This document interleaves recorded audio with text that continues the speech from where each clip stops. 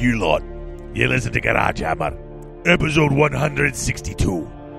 On tonight's episode, the Manlings talk all about all the things coming from Games Workshop, and all the games that are playing with Games Workshop, and all the stuff that are painting with Games Workshop. With all the new releases, it's like the avalanche has started all over again, and they're trying not to get buried under too much hobby, if such a thing is possible. It's pretty hard to bury that fat manling, I'll tell you that right now. I've tried before. So shut it! I'm listening to me show.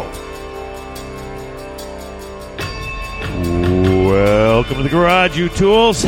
For the next few hours, we'll be doing the best we can. That's right, to share with you our love of tabletop wargaming and perhaps some of our various other fandoms.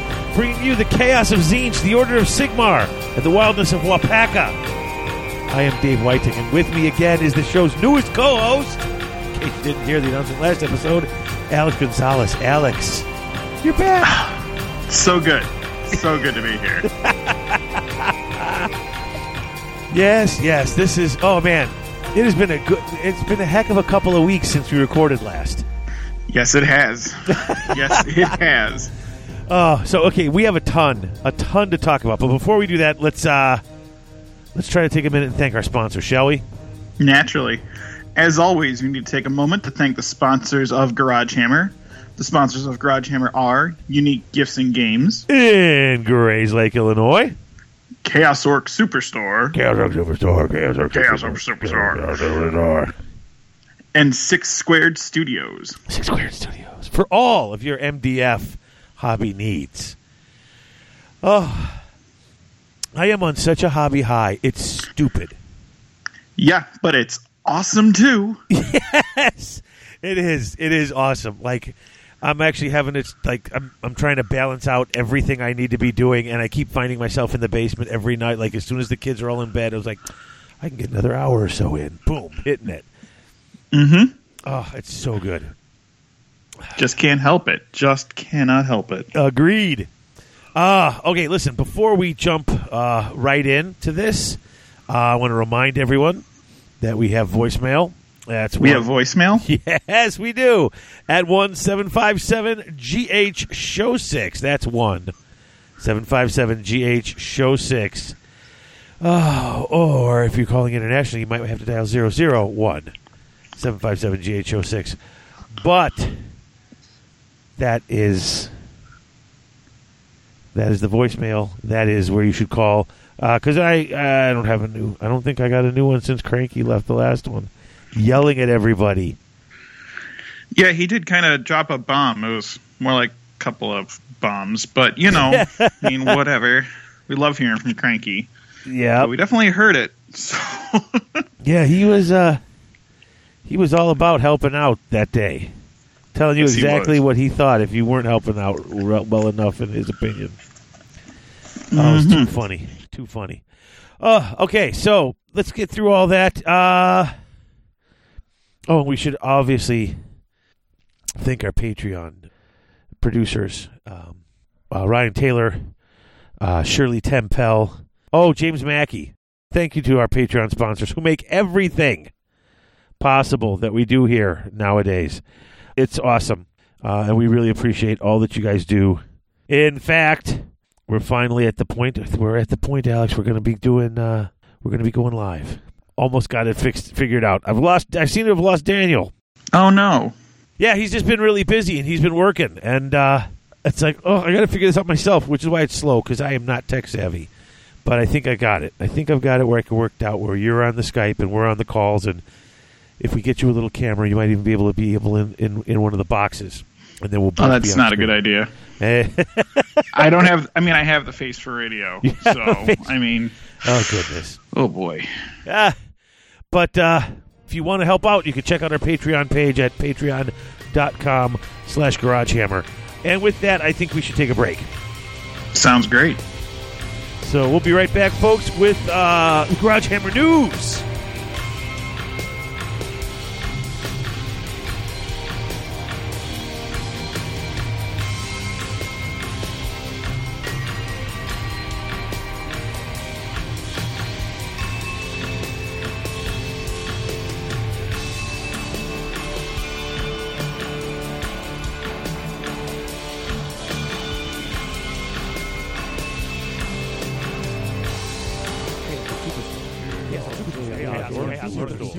Superstore. That's right, folks. Chaos Orc Superstore, your one-stop shop for all your hobby gaming needs. They've not only got current and classic GW releases, Chessex Dice, and Vallejo paints, but now they're also carrying Mantic, Infinity, Flames of War, Privateer Press, Soda Pop, Dark Age, and other assorted board and miniature-based games. They usually ship within 24 hours, and the model in the picture is the model they ship to, because at Chaos Orc Superstore, what you see is what you get. Chaos Orc Superstore.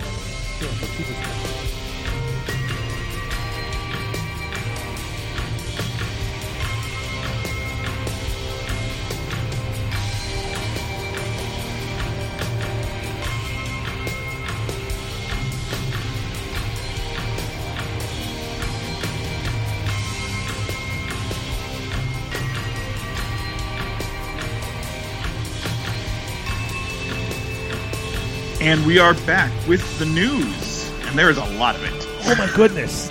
I know. It's like half a page of just all the stuff that's come out and that's coming out. Is it crazy or what? It's overwhelming again. It's coming back hard, and it's coming back fast. They said wait till the new year, and we're going to have a bunch of stuff out. I didn't think they were going to do this much stuff. Well, seriously, 2 major releases in 2 months. Man, never mind. They're doing all the Fall Acadia, the new advancement in the story for 40K. So they're just going left and right. Oh, yeah. With release. This is... I don't remember... I mean, I remember, when AOS first came out and they just kept going. And then it hit the lull, and now it is coming right back around. And that lull was basically for the holiday season. It was just about 3 months. It was the lull for the holiday season. They came out with a little bitsies here and there. But even the stuff they're saying, they're like, the coming soon is even crazy. Let's go over this list. Okay, so far, the Lord of Change Kairos Dual Kit is out. Yes. That's about $115 American. Changeling is out. The new Changeling model is awesome, by the way. He is. I've not gotten mine yet, but he is on my short list of models to pick up. And look at the prices on some of this stuff. The Blue Horrors / Brimstone Horrors, where you get 10 Blue Horrors and then 10 of the bases, which are like 2 horrors per base. For the Brimstone. Yeah, $35. You can't beat it. No, that's really good. The Zangor Shaman's $35. The Enlightened / Skyfire kit, which I think is it 3 models or is it more? It's 3 per box. But it's $35 again. Yeah. If I read that correctly. I think I did. I'm pretty sure you did too. Yeah. It's like, oh, wait. 3, okay. And then the Zangor kit's 40 bones. Yeah, it's $5 cheaper than the 40K Zangor kit, but you lose out on the chain swords and auto pistols, but okay. No, it's reasonable, very reasonable on cost for what you get, and it's bananas. Yeah. The rules are good. The models are good. Yeah, the models are definitely good. One of the guys in my local store bought the Shaman, and that thing is so pretty. It's not even funny. And he was thinking, I'm going to put a flight stand on it and take that little swirly thing out from underneath it. And I looked at him like he had 2 heads and just said, no, Mark, no. Don't do that to yourself. You can't do that, no. No. It will look substantially better with the swirly gig underneath it. Trust me, you'll be okay. So, no, it's gorgeous stuff, and it just keeps coming. Because then we get all the Stormcast stuff, too. Next month. Now, that stuff is already out. What's coming out this month, and this is coming out on the 10th, so some of this will be coming out tomorrow, some in a week. Okay, War Scroll cards for Stormcast. 31 large format cards, plus 2 sheets of pop-out markers with tokens, $25. So, basically, the data sheets, the War Scrolls, whatever, for every Stormcast unit. You just lay them out in front of you, the ones you need. It's like, oh, that's perfect. Yeah, it's kind of like the My Battle app, or part of the AOS app, but it's in card form. So it really kind of tailors to what you want and how you remember things better. So, I mean, that's fantastic. And then all the tokens because they have all the different command abilities, just so you remember what you've done, all the different buffs that you get. It's a pretty nice setup for only $25. Yeah, no, it's sweet. What else? Oh, the Battle Tome's $50. Yeah. 168 pages. All the old stuff, plus the new stuff, and they get their own command traits, their own artifacts of power, their own prayers, traits for their mounts, plus Path to Glory, War Scroll battalions, extra stuff on top of that. I mean, come on! I am so psyched. Yeah, I bought the first book when it came out, and that was 50 bones, and you get the Extremist book, and now it's all together for $50. So if you're looking at starting into Stormcast, this is probably the best time for it. Yeah, since it's going to have everything, you won't need the other two, really. You'll keep them for... Well, yeah, but I'm saying now you can just buy one. Mm-hmm. What else? The Vanguard Hunters, 10 in a box for $60. Yeah, that's silly because they're selling 5 guys in a box for $50 right now, and that's going very down. soon. Yeah, that's changing drastically. Remember we were at PACA and Rotor was saying how he's like, how come I was on the website and the Liberators say they're no longer available? And we're like, what? Yep. No, that's not right. But that's because they're going to be 10 in a pack now and they're not going to be.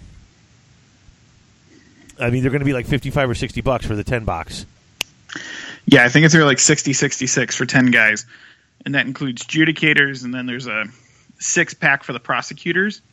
Yep. So 6 flyers. Griffhounds 5 for $25. Plus those other flyers, you're going to be able to buy those too. I haven't even mentioned how much those are going to be, or when they're coming out. Yeah, all of the Griff Chargers and the Lord Equilor, or whatever his name is, the guy on the really goofy-looking mount. I like the mount. I don't know. He looks a little too wiry for what I was hoping. I think he may need to eat a cheeseburger before I put mine together. That's what I thought about the Dark Elf Dragon when I first saw it, and the Hydra when they redid it. But I kind of like it. It's quick. It's fast. If you want something big and heavy, he'll ride the Dracoth. These guys can ride these. Guys who weren't picked by dragons. The sleek chocobos. Sleek chocobos. That's what they are, man. I know that's what they are. Oh, I like them. I don't know. Maybe it just needs a different paint job for me. But oftentimes it does. How many times? I always like to go back to it. The Mornfang. That's the worst looking model in the history of models. Oh my! I'm just going to use my Rhinoxes because that's terrible. Oh, look at that. That's not so bad. Okay, to be fair, the worst one that they've ever done was the Minotaur, the plastic Minotaur. Oh, yeah. But no, the Mornfang were right there in the toilet, and then give them a different paint job. Suddenly they're pretty okay. So I'm hoping that this is that case. I am too. But dude, all that's coming out in the next few weeks, so I'm going to be picking up a little of all of that. And then White Dwarf February, dude. February's White Dwarf was awesome. Although I totally didn't realize that the Gilliman one was the March when they were showing accidentally early. Yeah. So I ran in to grab my February one, and it wasn't that. I'm like, oh, that's not it. Oh, but this is good, too. Mm-hmm. Yeah, the new Space Marine stuff with the third triumvirate it's crazy. Oh, yeah. Well, okay. The White Dwarf gave us everything we told you about. You could see that stuff in there. There's game reports for 40K games and for AOS games. There's battle plans for each of those reports, so you could recreate the game. They had the Tale of Four Warlords, a game in there. Updating a bunch of other games, stuff in there about Blood Bowl. It's like that magazine is chock full. And then you get to the 40K stuff, and like you said, it's just that triumvirate. Oh, it's sweet. Yeah, I don't know who the Grey Knight guy is for Space Marines, but the other models they've been putting out are like, I'm kind of dabbling in 40K, but suddenly I kind of want to jump in really hard.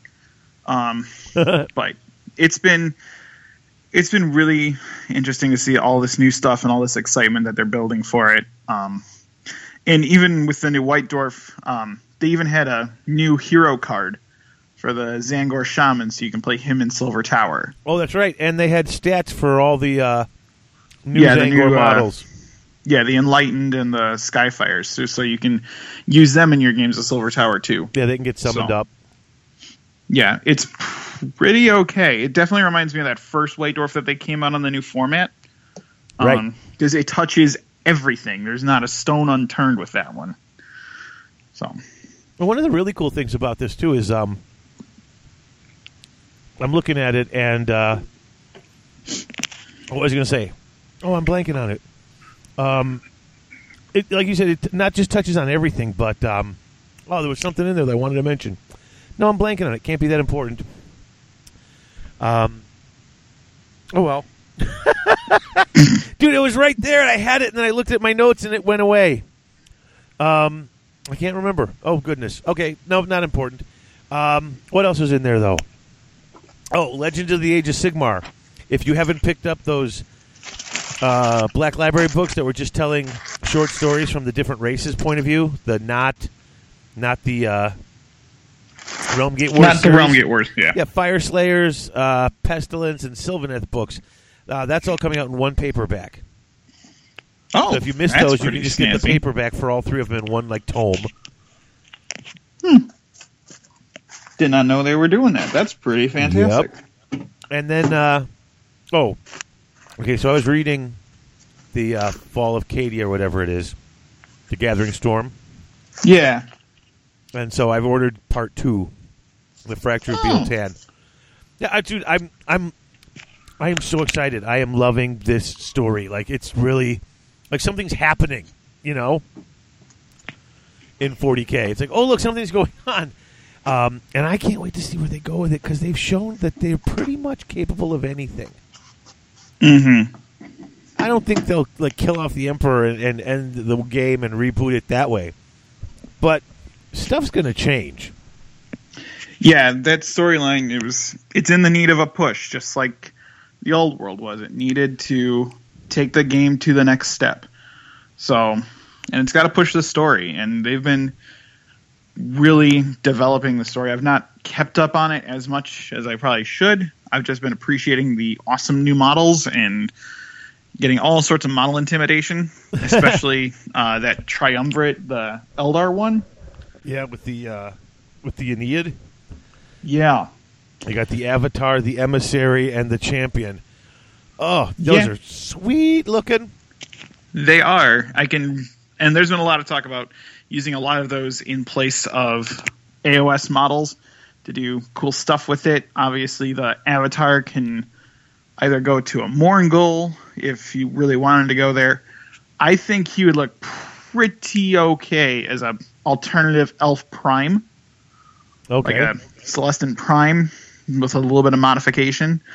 And then the other two characters on foot can definitely fill roles for either vampires or sorceresses or whatever you need them for.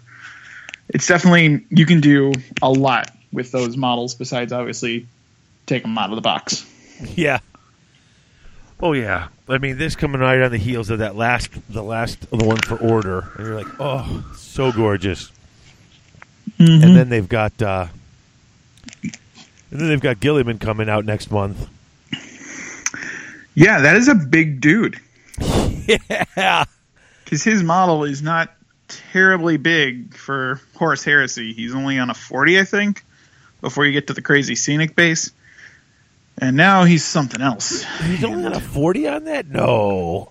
I think the Primarchs are only on 40s or 50s for gameplay purposes, and then they come with maybe larger 50s, because, I mean, they're big. I mean, they're bigger than Terminators, and those are on 40s. I don't know. I think like the one I look at is Vulcan all the time because I'm playing Salamanders. Uh-huh. And I think he's only on a 40 or a 50 round before he goes on the scenic base. I didn't think it was a 40 round. I really didn't think it was a 40 round.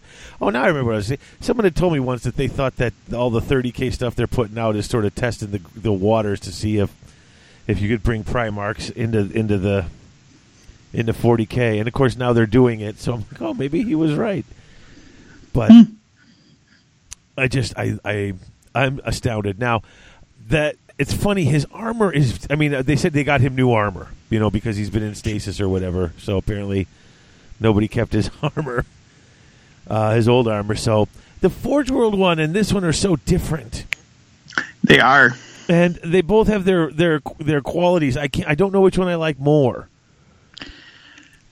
I think it's kind of like the difference between Carl Franz pre-Plastic Griffin, and then Carl Franz with the Plastic Griffin. Right. The original Carl Franz, he's nice. He's a stately model. The bird needs a little help because I don't know why the Griffin has teeth, but, whatever. And then when they updated it and put Carl on the big bird, it was suddenly, okay, he got an upgrade. You can appreciate them both for what they are. There's no right or wrong. It's just my only concern is like the scale of the new one because he's so much bigger than everything else. But I understand that that's the direction they're going. Magnus is gigantic, so yes, he is. They gotta make him like a size close to Magnus. I don't think he's nearly that big. But no, I don't think so. And Magnus is like a full on. Major demon now, so... Yeah, and Robert Guilliman or whatever, I can't... How do you say his first name? Rabout or Raboot? I thought it was Raboot. I thought it was Raboot. That's how I pronounce it. I could be pronouncing it wrong. I don't know.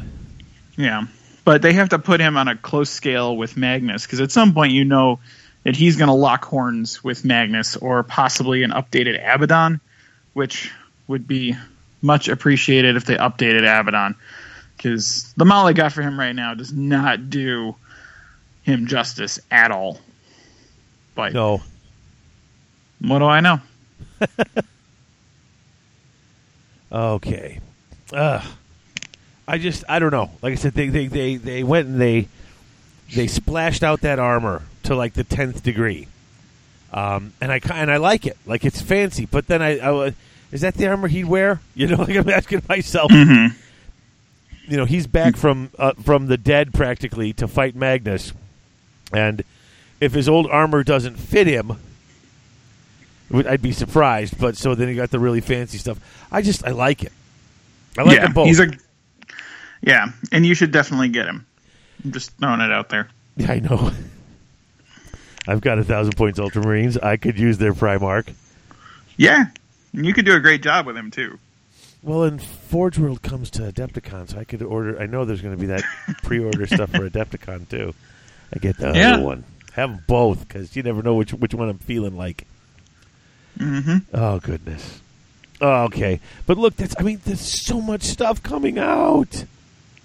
Yeah, and we haven't even got to the new series of campaign books yet. No, we haven't. This is just the beginning of it, and. This is only going to get crazier as the ride goes. These are just battle tomes. The next bit of the story arc hasn't even been seen yet. I'm like, wait. Yeah. This is going to be good. Yes, it is. So good. Very excited. But I think that's it. I think that's everything. Should we take a quick break? And then when we come back, we'll talk Toolbox? Yeah, that sounds fantastic. All right, let's do that, folks. We'll be back in just a minute.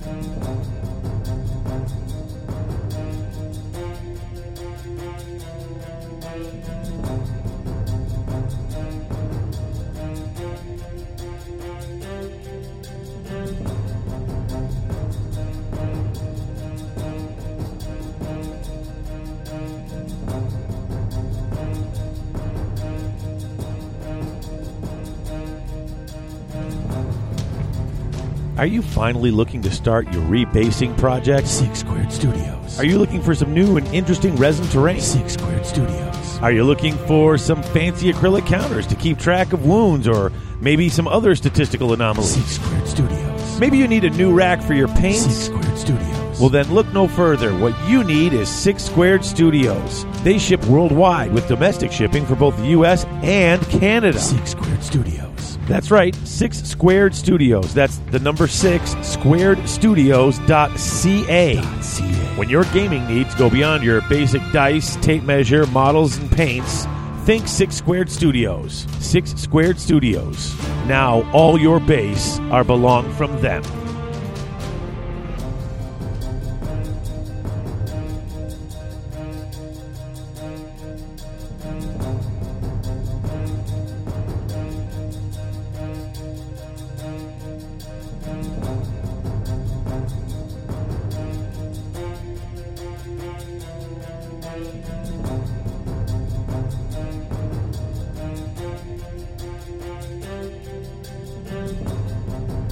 And we are back with the Toolbox, brought to you by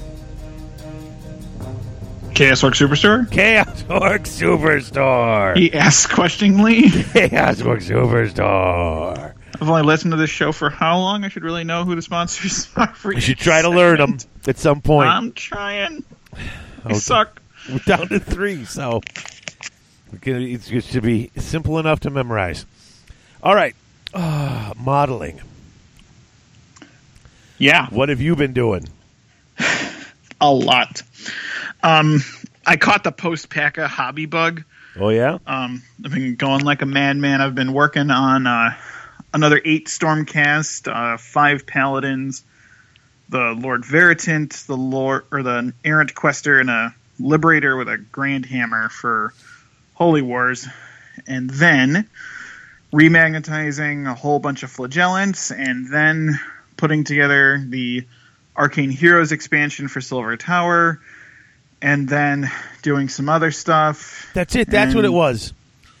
Silver Tower. That's what I couldn't remember from the last segment. Oh, yeah, the Shadows over Hammerhall. Yeah. Coming soon. More Warhammer Quest stuff. I don't know if it's going to be a whole standalone game or just more stuff to add to this game, but either way. No, I think it's a whole new story, and it's a whole bunch of new characters. I mean, we already have all of them that we've seen rules for, at least a cover that was leaked from GW, but you get to add Blake Kings now, which is...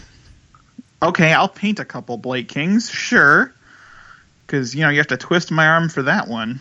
Exactly. I'm sorry, I'll let you get back to your modeling. I remembered. I didn't want to forget again. No, it's good. So it's just been a lot of that and just trying to get some more stuff wrapped up, and so many Stormcast. And I'll be glad when it's done for 2 weeks. Yeah. So, no, it's been a lot of fun, and I've been working every night on stuff, and it feels good to get more stuff done, which is... I don't know, just the bug, man. It hits you, and you just got to go with it. Exactly. I've actually been logging down my hobby time since the start of the year.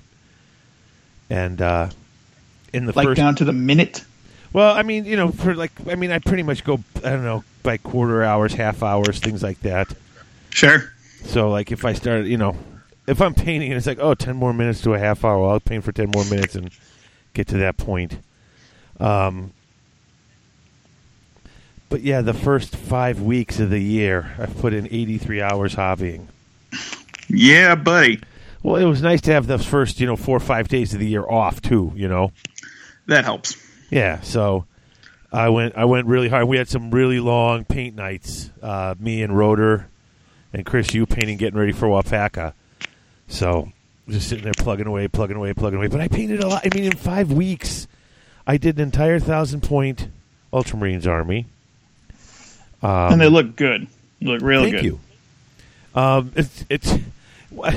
I wanted to do more, and I still am. I mean, I'm going back and putting on the decals. I'm going to do some of the edge highlighting on it because I skipped a lot of that because it was I need just to get done for Wapaka, and I got to need to quit dilly-dallying and get done. But I did that. I did about 500 points worth of Stormcast that I wanted to take to Wapaka that I didn't already have painted. Plus, I based about 2,000 points worth of Stormcast. I've still got about 25 more models to finish basing, and then everything will be done. But since I had that going, and then I ran out of that basing material, I just went out and got some more today. The Astrogranite stuff? Yeah. The Sterling, Sterling. The Battlemire. Yeah, the Battlemire. That's it. Okay. That's what I was using, and I liked it. let's see. So since I had that done, I figured, okay, I painted this. I promised myself I wouldn't build any of the other stuff until I painted this, and it was all painted. So I built my 3 other characters, the 2 Dracoth Riders, the Celestin Prime, the Venerable Dreadnought, a command unit for Ultramarines. I think they're called a command unit or whatever they are. And then 6 bikes. And since I couldn't prime them, they're just sitting here waiting to be primed. Although if I would have had time, if I would have got home earlier today, I might have been able to quickly. But since I couldn't do that, I started trying the decals out. And I got 1 Ultramarine done, and I sat there like, oh, this looks good. Like this is a little bit, you got to get it exactly where you want it, and then you got to be careful not to move it until it dries there. But put the stuff on it, and it molds right to the corners and the shoulders. And once I got the Ultramarine logo and the big arrow, which totally doesn't want to lay down, it's like bloop bloop bloop, brush this stuff on it. But it's like Shrinky Dinks; it just forms to the shoulder pad. Mm-hmm. And I'm like, sweet, this works. I'm do the Stormcast. So I got 5 of my Liberators with the little lightning bolts on the shoulder pad now. I'm like, oh, this is so awesome. I'm so excited. Like, I know it's a stupid, simple thing, but I've never done decals before. And, like, last night I just got them on a bunch of these just perfect. Yeah, I had stayed away from decals until the Stormcast came out. And Duncan Rhodes did a really good tutorial on how to do those using the Lamian Medium and Ardcoat. And it took a little bit of convincing, but that was a good thing. And then you used the Microsol Microset stuff, right? Yes. Yeah. And it turns out just fine. You just got to work up the chutzpah to do it, and then it's good. Yeah, just cutting it all out, maybe being very careful, sliding it off, sliding the decal off the paper, getting it on there, brushing it without, figuring out how to brush it without accidentally moving it. Mm-hmm. But I'm like, oh, this is taking up that one little extra step, that the one little extra bit that's going to stand out. Mm-hmm. And now that I know how to do this, now I can figure out those different things I need and get some custom decals made for Kira's Ogres. Ooh. Yes, because she wants to do some tattoo stuff, and instead of painting on each one, we're just going to get the decals. Let her finish painting the body on straight, and then boom, slap those on. Sounds like a plan. Oh, so excited. So excited. But yeah, all that. I mean, and it's cool because now with the decals, they take a while. I mean, it was slow work, Yeah. But it's kind of fun, and now whenever I need a little break from painting, we're painting. Okay, no, I don't want to start another step on this painting phase of whatever it is I'm painting through. So I'll just sit there and put a couple of these on. It takes a few minutes and gives you a good break. When I did it, I was doing that, getting ready to go to Canada and just powering through so many fracking decals. It's just, this is mind numbing. But if you do it in batches, it goes a lot smoother. Yeah. So like I said, I'm gonna get these done. I'm gonna put some on the rhinos, jazz out the rhinos a little bit. Mm-hmm. Yeah, put a couple of them on the banner. I just have the blue circle painted there with nothing on it. Slide a decal onto that on the Ultramarines thing. Oh, this is gonna be so great! So yeah, I'm super excited. But that's it for my my hobbying. I've been hobbying quite a bit, and I'm going to be doing quite a bit more. Mm-hmm. So we played lots of games last weekend. Yes, we did, and we'll cover some of that in the later segment. But yes, did lots of gaming. I played 6 games with my Stormcast Eternals and 3 games with my Ultramarines that weekend. Yeah, I got 3 in with the Devoted and 3 in with Borrowed Blood Angels, and then ran the AOS event you played in. Yeah, I think you did okay. I did. I was happy. I was happy with how I turned out. I had a good time. I really had a good time at PACA this year. Like, it was kind of laid back. I had stuff set up. Playing that 40K game that day in the middle of the 2 AOS days sort of gave me a break, let me think about what I was doing with that, and then let me have a day I was just sort of like, okay, I don't really know 100% what I'm doing. I'm just here to roll, like literally there to roll dice and just kind of have a good time. Mm-hmm. And that nice day to relax with that in the middle was really fun. Yeah, absolutely. So, All right, so that's it for the gaming. You got any other reading, watching? Well, let's see. Carrie and I finished House of Cards. We just started Sherlock. Oh, nice. Into season 2 of that now. Trying to think what else. I mean, it's not been too much else. I finished City of Secrets from Legends of the Age of Sigmar by Nick Horth. Oh, right. Yeah, the new one that came out with the Zinch release. Pretty solid book overall. It kind of reminds me of the Matthias Tull series, the Witch Hunter, Witch Finder, Witch Killer series. Right. From the old Warhammer. It was a pretty good, solid read. And you got to see the Lord Veritant for the first time and really see how they portray him. Oh, cool. Because he's one of the kind of like ancillary characters. It makes sense why they came out with this model when they did. Because it helps explain the story of how they found all the Tzeentch cults and everything like that living in the cities. So they had to put that model out that made no sense in the middle of everything going on to then explain the Tzeentch release. So it makes more sense now that we're looking back at it. I see. Yeah, it was a good read. Highly recommend it if you're into Tzeentch or Free Guild or Devoted. It was a pretty solid read. Nice. How about you? What have you been up to? I just finished the second. I'm on the third book for the Expanse series by James Corey. It's the first book's called Leviathan Awakes. That show on Sci-Fi, The Expanse. That's basically what it's based on these books. And so I've been listening to them on Audible. Very good, great read, great series. Lots of huge factions out, trying to.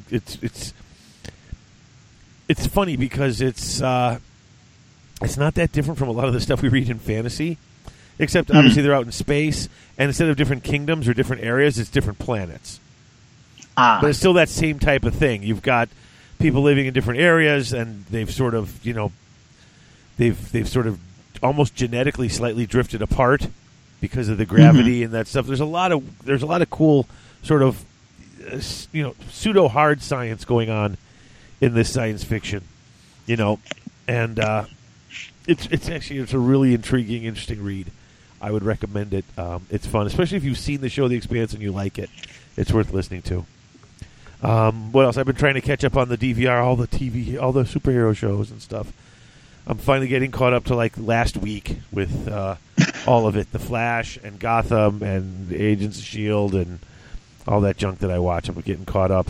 Then I want to dive into that show Taboo because I heard it was really good, and I like Tom Hardy. Yeah, that's next up in our playlist after we finish through Sherlock. Nice. So, yeah, lots of good stuff coming out. John Wick 2 opens Friday, so I cannot wait. Cannot wait. Dude, that first movie was so good. Yeah, and they almost lost me with the dog, and then they redeemed themselves. Oh, that was better than it had any right to be. Like I wanted to see it, and Heather didn't, and the show she wanted to see when she got there wasn't showing for like another hour. So it was like, well, I'll take you to see your movie tomorrow, but we're here, so why don't we just go see John Wick? It starts in like 15 minutes. She's like, okay. Yeah, she's like, that was great.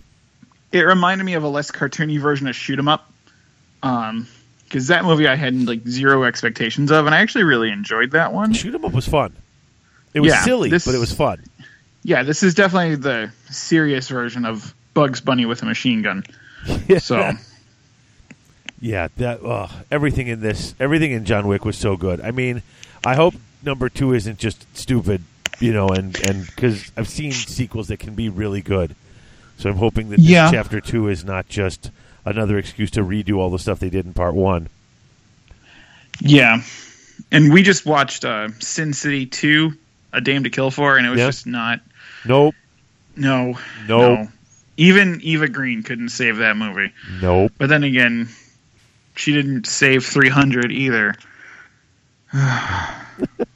Love that woman, but she picked some bad sequels to be in. Yeah. Well, that's part of it. You're picking the sequel. It's like, it's not going to be as good, right? You're not catching lightning in a bottle again. No. Yeah, so other than that, I think that's about it. Yeah. Excellent. All right. Well,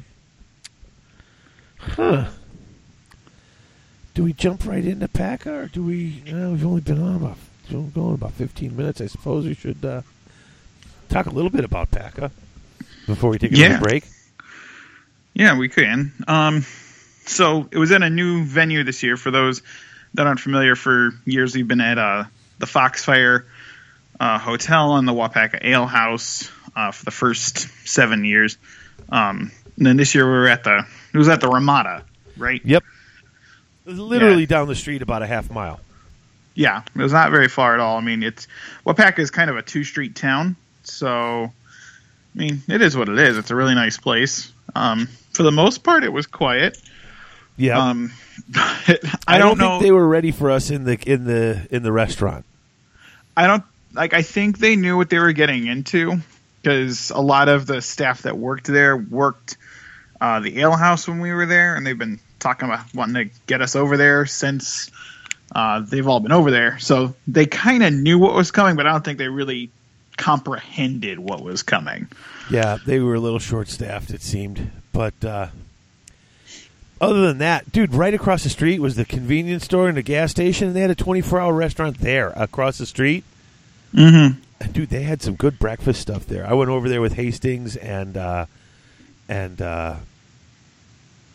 Patty and with Tomlin, and we got some breakfast food. It was pretty good.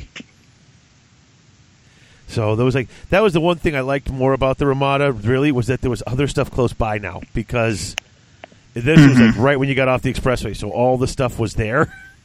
Yeah. As opposed to going 3/4 of a mile down to the ale house. Like, you could literally walk out and walk to a couple of these different places now.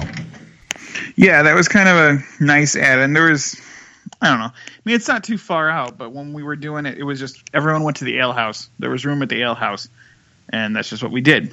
And there was no need to go anywhere else. And here it's like, I could literally just walk across the street and grab something real quick. Yeah. So this one had a lot more options, and then we were actually separated. We had 2 rooms, and then we had the little room, which was AOS and Saga for the weekend, and then the basement, which is the larger events like the Infinity, the 40K, and then AOS on Sunday. On Sunday, yeah. So, I mean, in that regard, I wasn't super fan of us being separated from everybody, but understood that's what we had to do. Yeah, I mean, they just needed more room than they had for one area. And still, I mean, that area was bigger than the area at the ale house. Yeah. It was bigger than the area they had for that. And it still wasn't enough, because you had a lot of games, a lot of things going on. So it was pretty cool. I overall, I enjoyed it. Like I said, I'm glad we had the other food options, because, like I said, the restaurant got a little overwhelmed, it seemed. But other than that, I was pretty pleased. So So we go there, and there's a lot of people there. There is, and not just nerds. I mean, there's plenty of those too. Yeah, but there was other. I mean, it was the hotel had other stuff going on. They had several pools and a couple of water slides, and people were obviously coming with their families for that. There was some, I don't know what that other group was doing. Like, it seemed like they were scrapbooking, but there were like entire families there for it. So. Yeah, and then there was that hockey tournament that seems to be every year when we run Waupaca. Right. So, I mean, there's tons of kids running all over the place, especially on Saturday night. So, I mean, it was still a good vibe. There wasn't any hullabaloo that I really saw. It was just everyone was being cool, having a good time. No, it was good. So. It was pretty chill, and everybody was just doing their own thing.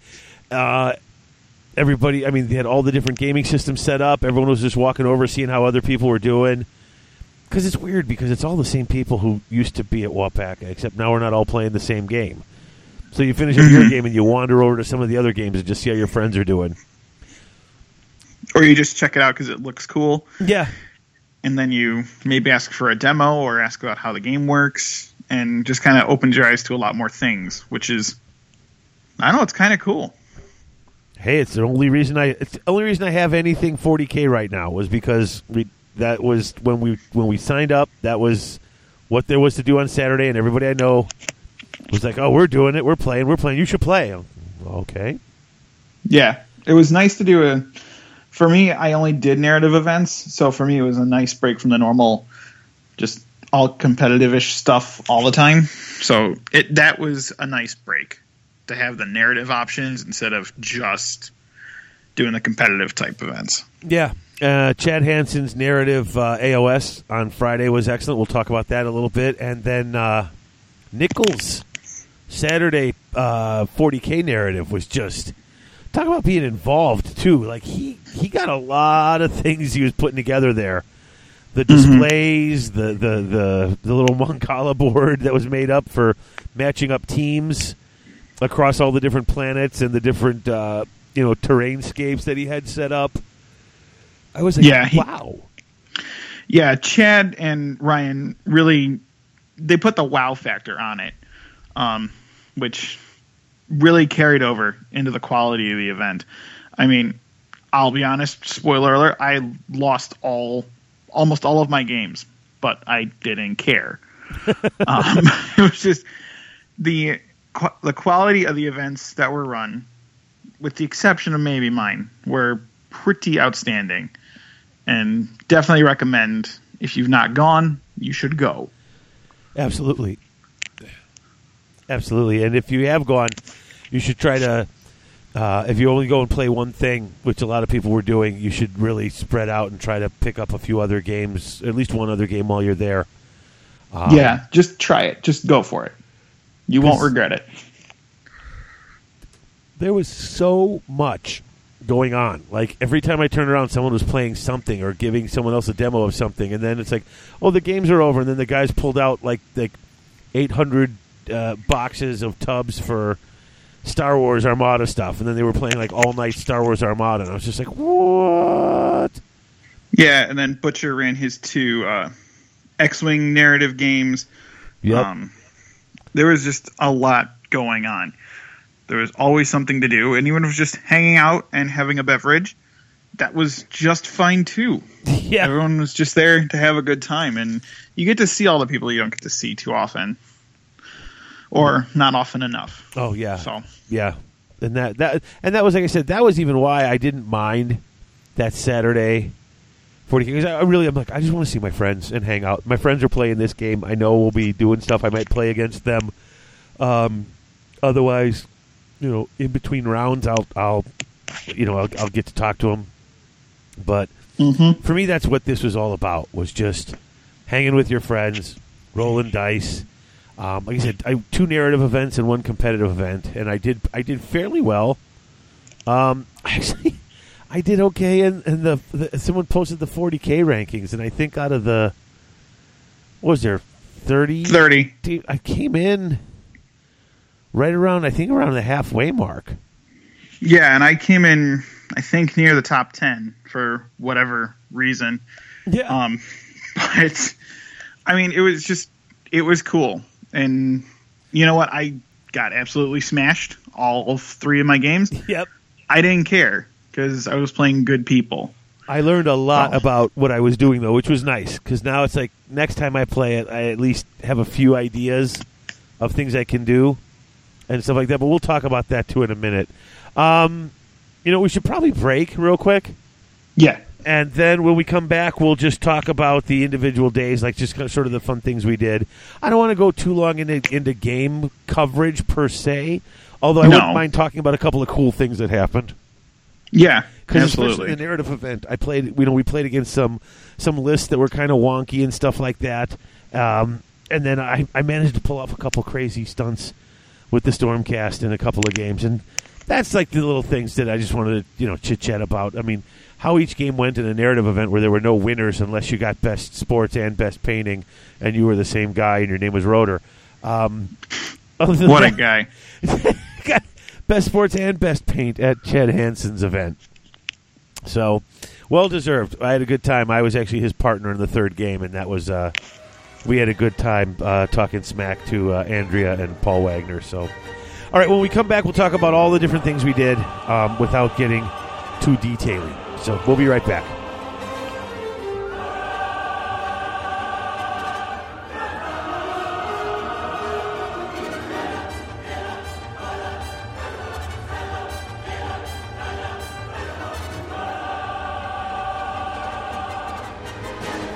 Unique Gifts and Games in Grays Lake, Illinois is the one-stop shop for all your gaming needs. They carry anything your favorite gamer may want. Board games, collectible card games, miniature-based games, and all your hobby gaming supplies are there, as well as books, charms, incense, crystals, and other unique gifts. UGG has it all. Come into the store and ask about their frequent buyers program, or check out their gaming and events calendars in-store or online. From Tuesday night War Machine and Thursday Board Game Night to Friday Night Magic, there's always something going on at Unique Gifts and Games in Grays Lake. Check them out on the web at uniquegg.com.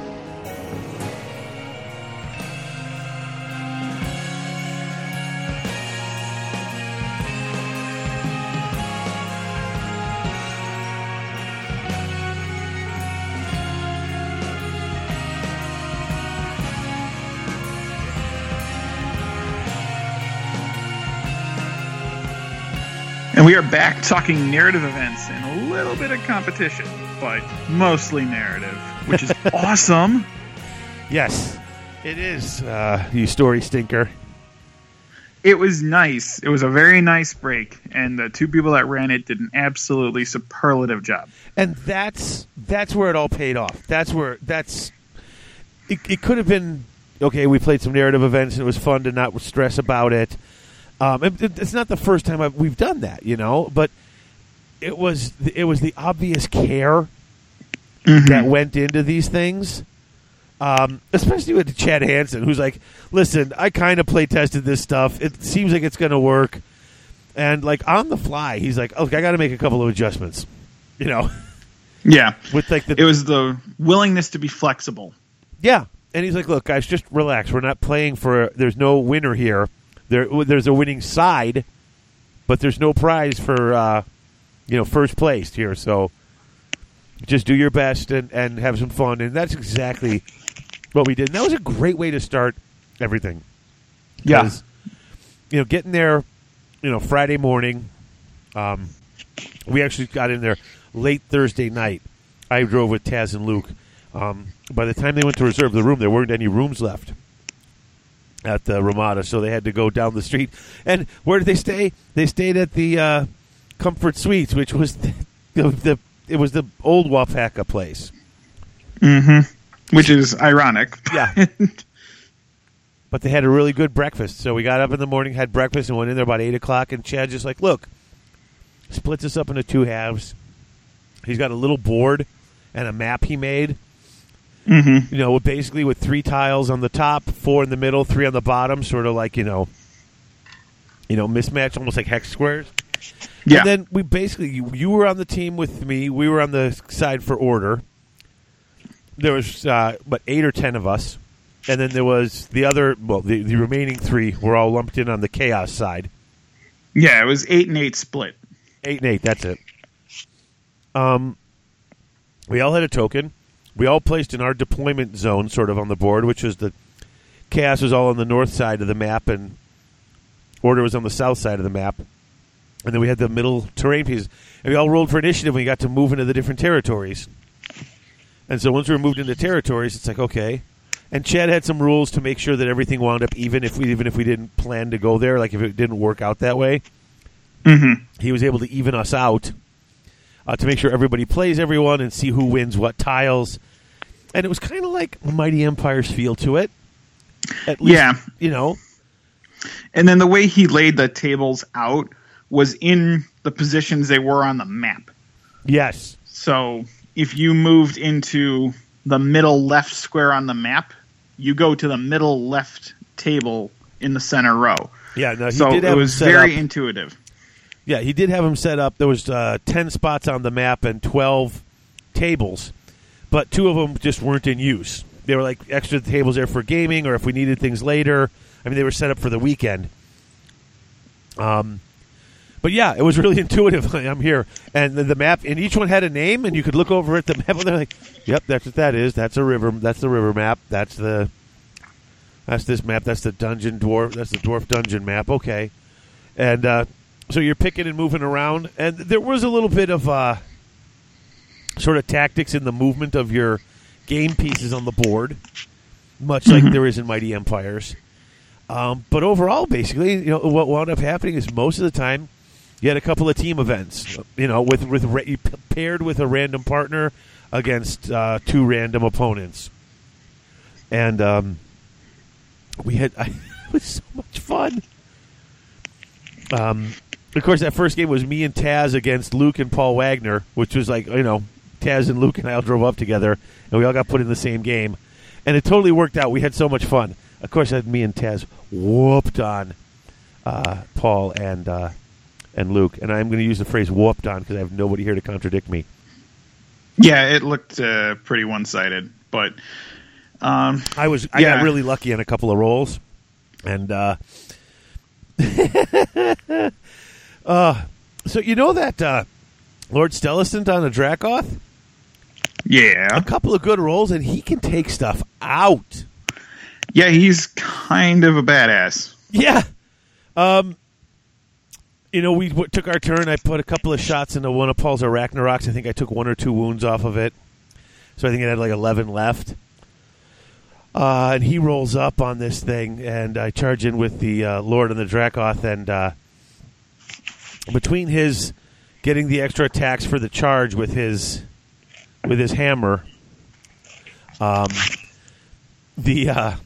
if the Dracoth scores a 6 to wound, then unsaved wounds are actually done at D6 wounds instead of 1. Yeah. So I ran up, and the Dracoth totally hit on all 3. Wounded 665. Paul saved the 5 and couldn't save the 6s. And it's like, oh, you need to take that off. And the Arachnarok went away, and he was just like, what? I'm like, yep, between the Lord Celestant and the Dracoth, they took the... and then just moved over to the next one. Like, okay, we're taking on this one next. And Paul's like, what just happened? Mm-hmm. It was filthy, and it was terrible, and it was so much fun because it was stupid. It was just like, wow. Yeah. I was on the receiving end in my game because I got partnered with my buddy Dan. My devoted, which was 70 flagellants, a war altar, a priest, and a witch hunter, because I wanted to do it, and there was nobody saying I couldn't. There's no reason you shouldn't. No. And it was fun to play. And then Dan had some dwarves, and we pulled up against Tom McClure and Dave King with each one of them had a flesh eater list. That was basically Tom's army split in half, and yeah, that hurt. That hurt a lot. Oh yeah, McClure and King were beating up people. Yeah, and they didn't move. They were the only ones that sat on the same board all day, and they won all the games that were played on that board. And Chad even renamed it on the map as Ghoul Pass, not Mountain Pass. Right after the weekend, so because they took it over and they stayed there, and nothing got through. None passed. No, and that was a learning experience, being on the receiving end of that mess. And then game 2, it's you and me. Yeah, and with Stormcast and your devoted of Sigmar. It was kind of like, hey, this makes sense. It actually worked, too. Like, we were able to work in tandem and have those two bits working well. So I was pleased with that. Now, that second game, who were we playing? We were playing Tup. Tup with his Skaven, and then Sean Clark with his Filth Kings. He had, like, his army was 5 models, folks. It was Archon and 2 units of Morghast, which, okay. And some stuff to summon. And a few summon points. He had a summoning pool. So looking at that, and then Tup had a pretty all-over-the-place Skaven army, which was fine. I mean, it's Skaven, which is cool. And Tup's got the whole Clan Eshin theme that he's had for years. And Tup literally all of his like war machines and all of his little 2-man, fighty, shooty, explodey things. Mm-hmm. Every one of them blew up on him. Every time he either missed or they blew up when he tried to fire them. Yeah, I mean, I took the cannon off turn 1 with the War Altar, but still, it was just nothing got working right on his end. No. So, That one was fun. They had to run around in a different forest, and when they ran into the right forest, the correct forest, the Green Knight popped out of it, and then it was their job to try and kill it. Mm-hmm. Fortunately for us, it popped out. We managed to get it onto the other side of the forest, and then we control it and try to keep it alive. So you just ran it towards the center, where a bunch of our guys still were, and or center it towards the back line, but in the center of the board, and so everything we had just surrounded it. Said, we'll send that half of the army to go fight with him and either slow him down or kill him, and the rest of these guys will be here just making sure that nobody gets to this thing. And because we surrounded him with like 50 flagellants and a bunch of retributors, so there was no way anyone was getting to him. No, that was... I still wanted to get Archon. We got him down. We just got him down like one wound, but we couldn't get him gone. No, we killed him. Did we kill him? Yeah, it was your Judicators. Turned him into a pincushion. Oh, that's right. That's right. He had like one wound left, and he was like, okay, just shoot him. Yeah. He tried to get away, and that's when Sean had to switch lists, because with named characters, if they die, you can't use them again because they're dead. Oh, that's right. Yeah, which was cool. Nice little narrative addition from the Chad. Yeah. Well, that's so right, then he had to pick a different list, and he didn't know what to do. Oh, no, he knew what he was doing. What was he doing next? I actually played against him game 3. I was partnered with Braska, which I was super excited about. It's like, this is great. I don't get to see Chris too often, and finally getting to play with him is going to be fun. And then the scenario was not really in our favor, and we played Sean Clark, who then switched to a all-night haunt list with a Morngul as the general. Boy. Yeah, that should tell you how fun it was. And then Davey Calkins from Mortal Realms rocking Bone Splitters, which is fine, all well and good. But the scenario, and they played a little more competitive than where Chris and I were at. They definitely made it almost like an impossible to win scenario for us. But, I mean, we gave it our best. So, but again, this was a narrative event. This wasn't exactly supposed to be fair. This is supposed to be fun. Yeah, that was part of it. Some of the stuff was a little lopsided depending on where you were on the table or what you were doing. Yeah. So, I mean, it was fine. It was still a good time, and I still, got to spend time with Chris, even though we're just kind of looking across the table at each other like, okay, how you doing, Chris? So it was fine. It was fun. How about your game 3? Who did you got partnered up with Rotor, right? That was game 3. Yeah, it was me and Rotor against Andrea Schwant and Paul Wagner. So, 2 big Arachnaroks, again, with a bunch of wolf riders and spider riders or whatever. It was all goblin stuff. And then Andrea had a bunch of grots and the Thunder Tusk and the Stonehorn. Yeah, she borrowed parts of Brad's army for that event.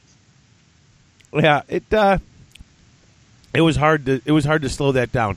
Now, once again, here I am, paired up. Now we're playing pairs.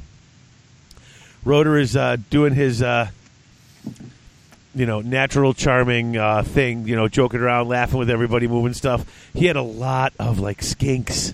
He's like, there's nothing I can do against these big things with these skinks. He's like, you're gonna have to rush up. So I'm like, okay, I'll rush up. I'll try to take care of these Arachnaroks and then get across to the Thunder Tusk and Stonehorn. Meanwhile, we'll shoot at it. We can take a couple points off it, Mm-hmm. So I shot up the Arachnarok, and then I ran into it with a bunch of Retributors. Thing has 13 wounds. I managed to do 12. Ugh. If I'd have done the 13th, if I'd have gotten that one extra wound through, then everyone would have piled in or moved over to the second one, including the Lord Celestin and the Dracoth. Get into that one, take that out. We would have had it surrounded. We would have been able to take that out in a second turn and then been able to move straight across and not worry about it and send everything we had to send against the Stonehorn and the Thunder Tusk. That one turn messed it all up, literally leaving him there so that he got to attack, whittle down my forces, and then I had to spend my next combat phase finishing him off. He was holding stuff there. I was like, oh, so close. But you could do a lot of smashy with the Stormcast. Yeah, you can. And you didn't even take any of the nasty stuff. No. Okay. Oh, okay. What did I have? I had Celestin on Dracoth. Cool. I had the musician, dude. Okay. The Heraldor. The Heraldor. I had Lord Relictor. And then I had 2 units of 5 Judicators, a unit of 10 Liberators, a unit of 5 Protectors, 2 units of 5... Oh, no, this was... Oh, no, sorry, the 1,000 points, I didn't have nearly that much. No. No, you shouldn't have. I had way less than that. But, I mean, basically, it was just a lot of foot stuff. Yeah. I mean, there was the guy on Dracoth. I didn't think I had 3 characters. I think I only had 2. And then I had, only 2. So I had 1 unit of... or the 2 units of Judicators, no Liberators. And then 1 each of the Protectors and the other guys, the Retributors, and then I had some of the Flyers, the Prosecutors. That's about it. That's enough. Yeah, but so I mean, it was so much fun. I mean, we actually wound up winning that 3rd scenario by a very close margin. It was literally on the last turn. I charged in with the 4 or 5 Retributors that I had, and Andrea had like 20 Night Goblins near this this objective. And so I'm just charging in with all of this. I'm like, come on, good hits. Boom! I got I managed to Star Soul Mace a couple of them, get some good hits in. 2 damage with the Retributors. I managed to pop almost half the unit, like 9 or 10 guys. And then she rolls her Battle Shock, and the rest of it all goes away. And that is what basically left the objective open for us to take a victory on that one. It was so close, but it was so much fun. Nice. Yeah. I mean, it was just a lot of hanging out with your friends, and I was just kind of pushing forward and testing what they could get away with. Mm-hmm. That's what I'm trying to learn still with the Stormcast. Like, there's times where it's like, well, on paper, and here's my problem, is I always look at what they can do and not what they usually do. Yeah. You know what I mean? It's like, okay, I could really just rush in with these guys and do a ton of damage if I get good rolls. Mm-hmm. And it's like, I need to kind of be more aware of this is what they're probably going to do. Mm-hmm. So that's what I was finding out. This narrative event was how far can I push these guys? Like, how much can they do? How much can they take? And it was a lot of fun. It was so much fun. Like I spoiled last segment, Rotor got Best Sports and Best Painted. And Chaos won. It might have been a draw had Taz and whoever else she was playing with beat the Ghoul army in the past there. Mm-hmm. But it was not to be. No, unfortunately. That seems to be the theme of the weekend. Chaos won our event, knocking Order back. It had, I think, 6 or 7 tiles to our 3 or 4. And considering that you start with 3, that's all I'm saying. Mm-hmm. So, there's 10 tiles. We started with 3. We wound up with 3 or 4, so, nah. Yeah, we didn't do so hot in that, but it's still a lot of fun. Oh, yeah. That was really more what it was about. Yeah, no, everyone there had a really good time. It was cool. It was laid back. You got little bonus cards when you won a round, so that you could get little perks that you could play out. So, on the whole, a good day. Yeah, and that was just Friday. Yep. And then Saturday we played Age of Sigmar. No, Saturday we played 40K. I mean, this was a weird day. Yes, it was, because we were definitely fish out of water, and it showed. Yeah, I mean, it wasn't weird in the way anyone treated us or the way anybody. I mean, I'm going to say this: I had 3 amazing games. I really did. I took my 1,000 points of just slogging on their feet, Ultramarines, with some pretty generic setups, and I lost every game. But boy, were we having fun! And the cool thing was, Nickel was like, "Yeah, go ahead and play. This is something you could play in, and not worry about it because once again, it's narrative. People are still trying to win, but they're trying to win for their entire force." Because there was Xenos, Chaos, and the Imperium. Right. And so there was 10 players in each group, I believe. And so then, you were fighting for the ascendancy of your little faction. But everyone was really chill, my first game I got to play against Joe Pecoraro, who brought... Are they Iron Hands? I think they're Iron Hands. Yeah, the traitor Iron Hands, I think, because he was fighting Chaos. Right, he was playing Chaos, right.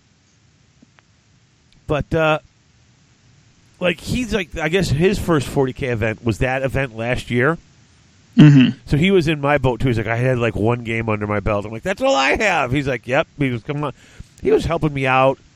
Oh, you shouldn't do this, or, make sure that you do these things. Not enough to make me whoop on him, but just to make sure that I understood all the mechanics and didn't miss basic steps in the game. And that was fun. I lost, but it was a cool game. I did do a cool maneuver. I had cool maneuvers in most of my games. This game's cool maneuver was las cannoning his super ultra dreadnought thing that shouldn't have died ever with the big cannons, and I one-shotted it off the board.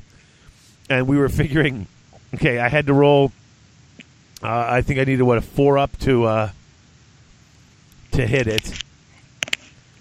And then I had to wound it. And then after that, I think it was, maybe it might even been a 3-up to hit it and to wound it, whatever. But then it had a 4-up cover save rerollable that had failed both times. And then I had to roll to damage it, and I needed a 6 to damage it to blow it up. So it wound up, they figured out with all the dice rolls that had to happen in the order they had to happen, I had just under a 2% chance of that ever happening with all the rolls we had, of those rolls coming in that order.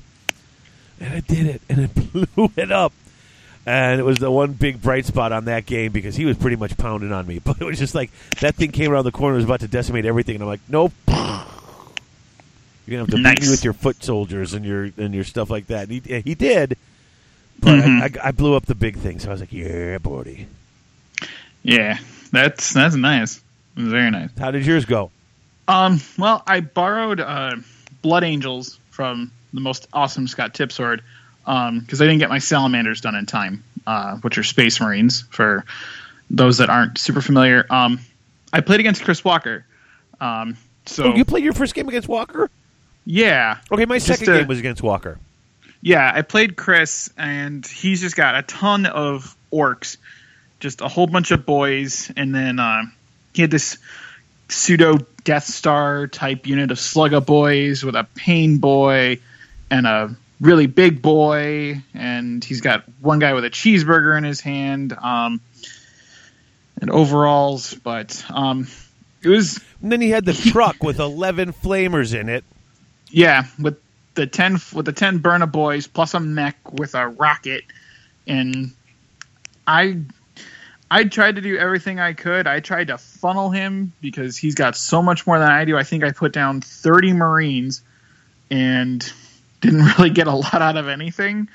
I tried to funnel him into a spot where I could corner him and put as much pressure as I could on with the flamers that I had, and I just could not kill anything. And then the time I go for the glorious charge of my assault Marines with a chaplain, nope, fail the charge. And then suddenly all these orcs come screaming out of a building and start punching me in the face. And So yeah, it was. I got my butt kicked pretty hard, but I got max points on my narrative objective, which was really what I was just trying to do. And I kept challenging with everybody that could issue a challenge. And Chris is like, "Why are you doing that? It makes no sense." And it's like, just shut up. It's okay. So, no, it was a good game. I mean, I lost pretty soundly, but yeah. We had similar games against Chris. There was Patty came over, and Patty was sitting and watching the game, and he's like, "This is very cinematic." Like, just all those orcs. We had a ruins that looked like the two corners of a building with the whole rest of the center pulled out. So it was like, this diamond-shaped building between us with only the two, like the left and right corners there, and everything else in the middle of it.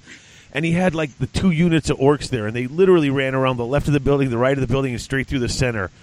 And once again, I mean, he had, like you said, Walker had well over 100 guys on foot, plus the truck, plus about 3 or 4, war machines.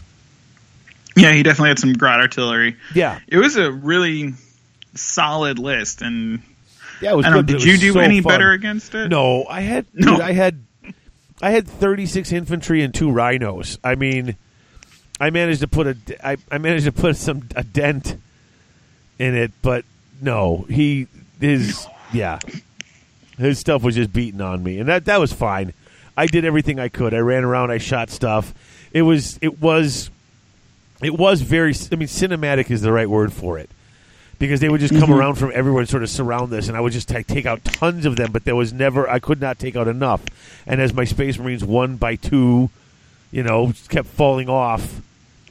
Meanwhile, that big green, mob is just encircling my unit and getting, one or they just, I'm killing 5, they're killing 1, and they're winning.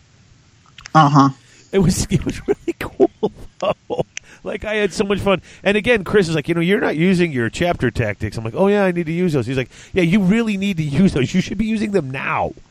He's like, you need these. You should be using them. So it was cool. It was like, you're losing, and you need to try to not lose. Here's the obvious thing you're missing. Like, I'm filling you in on the obvious ones at least.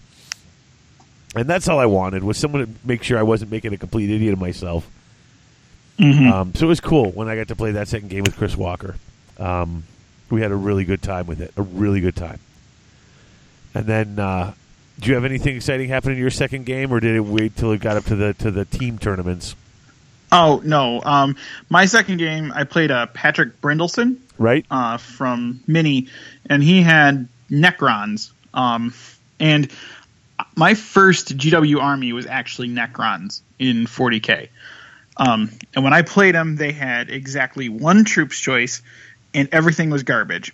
So it was kind of like, okay. And then he's rattling off everything that these things do, and it's like, I suddenly realized I got the short end of the Necron stick on this one.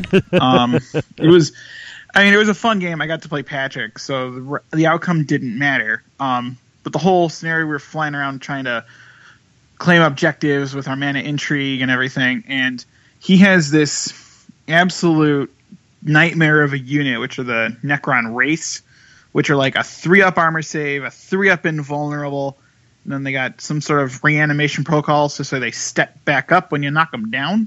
Oh, it's kind of like, okay, and they got a bucket of attacks in combat. They're just absolute nightmares. But Ryan had these like Empiric Storm cards or like random extra stuff that you add to your games in 40K. I've not seen them before. But the whole thing was you got to flip it on the turn that he said to do it. So when we flipped ours, it was warp tunnels. So you got to pick up a unit and place it anywhere not within 9 inches of an enemy unit, just anywhere you want it on the table. Okay, cool. So I threw my assault squad over on the other side of the table away from the Wraiths. And then what does he do? He does the same thing to his unit. He sends the Wraiths all the way over and then makes that very long charge. And it took us about 4 full rounds of combat for me to finally knock all the Wraiths down. And that was the only unit I killed. Because nothing else died. It's just like, oh boy. Why don't you just stay down? I'm trying to like put you in the ground and you don't stay down. But it was playing Patrick, so I really didn't care. But it was kind of nice to see, like, oh, wow, Necrons suddenly got really good. You can't kill a damn one of them. So, yeah, that was a good game with Patrick. And then for the whole campaign, the Imperium was down again. Yep. And we had to do team games for game 3. And you got to play in a team game, and I didn't. That's true. That is because of true. how it broke down. Yeah, I was playing with. I had his name written down here, and I don't have it in front of me now. I believe it was Nate. Yeah, it was Nate, the salamander guy. Yeah, Nate, and he knew his 40K, so he was like, "I'll play with Whitek, and this way I can sort of show him what he should." Like, I just learned a whole bunch of stuff. Like, oh, you can do that on your deployment. Oh, you could like basic stuff. And the rest of the guys were like, "Yeah, you didn't know that." I'm like, "I do now." Yeah. It's like, oh, I can use this to much more to my advantage next time I play the game. I was not doing this at all. So we played against Dave King's Nurgle and other dude, and I'm blanking on his name. I didn't have it written down in front of me. But he was playing all the corn. Oh, Salmon? No. He knew Nick. Like, I guess they played a bunch of games before. Or not Nick, Nate. Okay. He was a friend of Nate's, and they'd played a bunch before, and so they were teamed up. And we lost out on that one. But on that one, the way the board was set up and stuff, they basically got perfect little shelters for their tanks, and got to start off in the big weapons thing. So I mean, we rolled some dice and killed a bunch of stuff, and it was cool. I learned a bunch of stuff in that game. I had 3 great games, though, and that was what was really neat. Was I was nervous. Like, I didn't want to play that morning. Like, I just, I don't know what I'm doing. I'm just going to embarrass myself. I'm just going to waste the time of the people I'm playing here with. Because some of those guys play a lot of 40K. So yeah, they do. But they were all just like, dude, there's no real winner here, and you're not really a threat, even if there is. So here, come on, we'll show you what you're doing. And that's what everybody did the whole morning. Joe and Chris and Nate, everyone. It was just all. It was fantastic. I had a good time with all of my opponents. And I came home, and it made me want to keep painting up this stuff and keep working with it, because I think I could have a lot of fun with this. It didn't hurt that like days after we got home, as I started to put things away and pick out things and look at them, it's like, oh, the Primarch's coming back for this army. Yep, I'll keep going with it. There you go. Yep. So the way it worked out was we had one extra team because of the way the stuff worked on the board. So you just didn't you wind up just playing? Who did you play against the third round? I played Lou. Yeah, you played against Lou, which was great. Yeah, I got to play Lou, and we were just kind of throwing paintballs at each other. He had a much classier list than I did. Which was totally okay, because we really didn't care. We were just playing for fun. In this scenario, we had to use our men of intrigue as like really cool, awesome fighters. And my guy wasn't anything special. It was an assault marine given the bird. But he had Deathstroke from the Batman Miniatures game, because he's been working on that stuff. Yeah. And he painted up a really tight Deathstroke. So he was using him as his man of intrigue. So he put Deathstroke in a drop pod with Sternguard, and they drop in on my assault squad turn 1, take half of them off, and it just boiled down to Deathstroke standing there killing everybody. And it's like, yeah, I can't beat Deathstroke because it's Deathstroke. Yeah. So, yeah, he. Well, my objective marker was a tombstone, because I was pretty much going to die in all my games. So, and I knew it. As long as you own it. But no, Lou and I had a really good game, and his flyer came in and shot up a bunch of my stuff. And I had a squad of tactical marines that got out of their Rhino and were moving up the board. And when you move with a heavy weapon, you can only fire a snapshot, which means only hits on a 6. Right. So I took a cheeky shot up at the bird, or the plane, which needs a 6 to hit. So it's like, what the heck? Let's try it. So rolled a 6, which is like, all right, I might actually do something. And then I rolled a 1 for armor pen. Oh, no. It was that kind of game. I just could not get anything going. And mainly because I was playing against Deathstroke. I'm pretty sure that's what did it. But I got to play Lou, which, I mean... Lou's a good guy. But I played 3 guys that I don't get to play terribly often, that I really enjoy seeing, and we were just rolling dice and blowing stuff up. Yep. I would definitely do this again next year if Ryan runs it, which I certainly hope he does. Except I'm definitely going to want to get my Salamanders done. Because, Blood Angels just ain't for me. Yeah, and I'll need at least a better list. Yeah. To play, because I'll keep the Ultramarines. I'm okay with that. Yeah. But would you do it again next year? Oh yeah, if it's open, I'm going to sign up right away because he's going to continue this story. This actually continued the story he told last year. Mm-hmm. And apparently Chaos, I think, has won both years. Yeah. So now they're in for that final haul to wipe out humankind. So now next year we got to get better. We got to actually win something. That's a goal right there. Hobby goals. Because that's bad. Chaos is about to dominate that whole thing. But talk about, his little display board with the planets and the little pins for everybody's armies to see who won in what places and how much control they have over the place. It was just like that type of stuff. Those details, those 3-dimensional maps and stuff like that. That's what really took that. The little side game on the event over the top.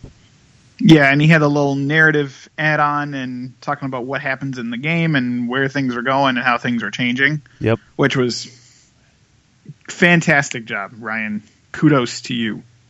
Yeah, it was. I can't say enough about how good it was because it really did. I mean, on a day that I was nervous, I played against great guys, having great fun in these games.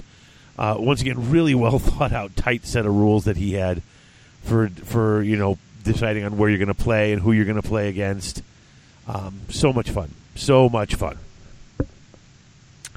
And then we get to the final day, Sunday, the Age of Sigmar. The Age of Sigmar 1-day event run by Alex. I tried really hard to run an event. I didn't do a very good job. I was really tired. And then I did a lot of things wrong with the packet. And I definitely did not live up to my expectations. But everyone still had fun. Though. We all had a good time. And yeah, there were some mistakes and typos in the packet. But when you caught them, you told us. Or when someone else caught them, you told us. I mean, you just, we rolled with it. We straightened it out. We made it work. We all had a good time. I wasn't too worried. Now I know if I was putting a packet out and people found mistakes in it, I'd be just livid with myself. So I get how you're there were mistakes. Yeah, honestly, I don't think it affected anyone's fun. Yeah. I mean, I was just beating up myself the whole rest of the day. Because I was trying to fix everything with the packet, and then I screwed up and left James Nelson off the player roster. Whoops. So that put me at odds, which then means I had to ring and run and try to fix everything, and it was just getting way overwhelming. I know I was losing my nerve, and then Domus broke up, and he found Casey Gilliland. He was running the... the Armada narrative from the night before. And he got him to play the ringer for the last 2 games. This way I could focus on being a TO. So major props to those 2 guys. I didn't thank them at the awards ceremony. I really should have. But serious props to those 2 bros for helping me out. It was much, much appreciated. And I was in a substantially better place after Casey stepped up. So major props, and he had fun playing it. The ringer, there was no ringer gate this year, Chris Yu, but it was devoted in Stormcast. It was the armies that I brought with me. Not particularly good, but didn't matter. And he had a ball with it, just letting the flagellants die and blow up, and he had a great time. And I think everyone that played had a good time. Yep. I mean, And anytime someone came at me with feedback on the scenarios, the first thing I did was I went to my computer and wrote it down or made that change immediately, because a lot of these scenarios we're going to use at Adepticon.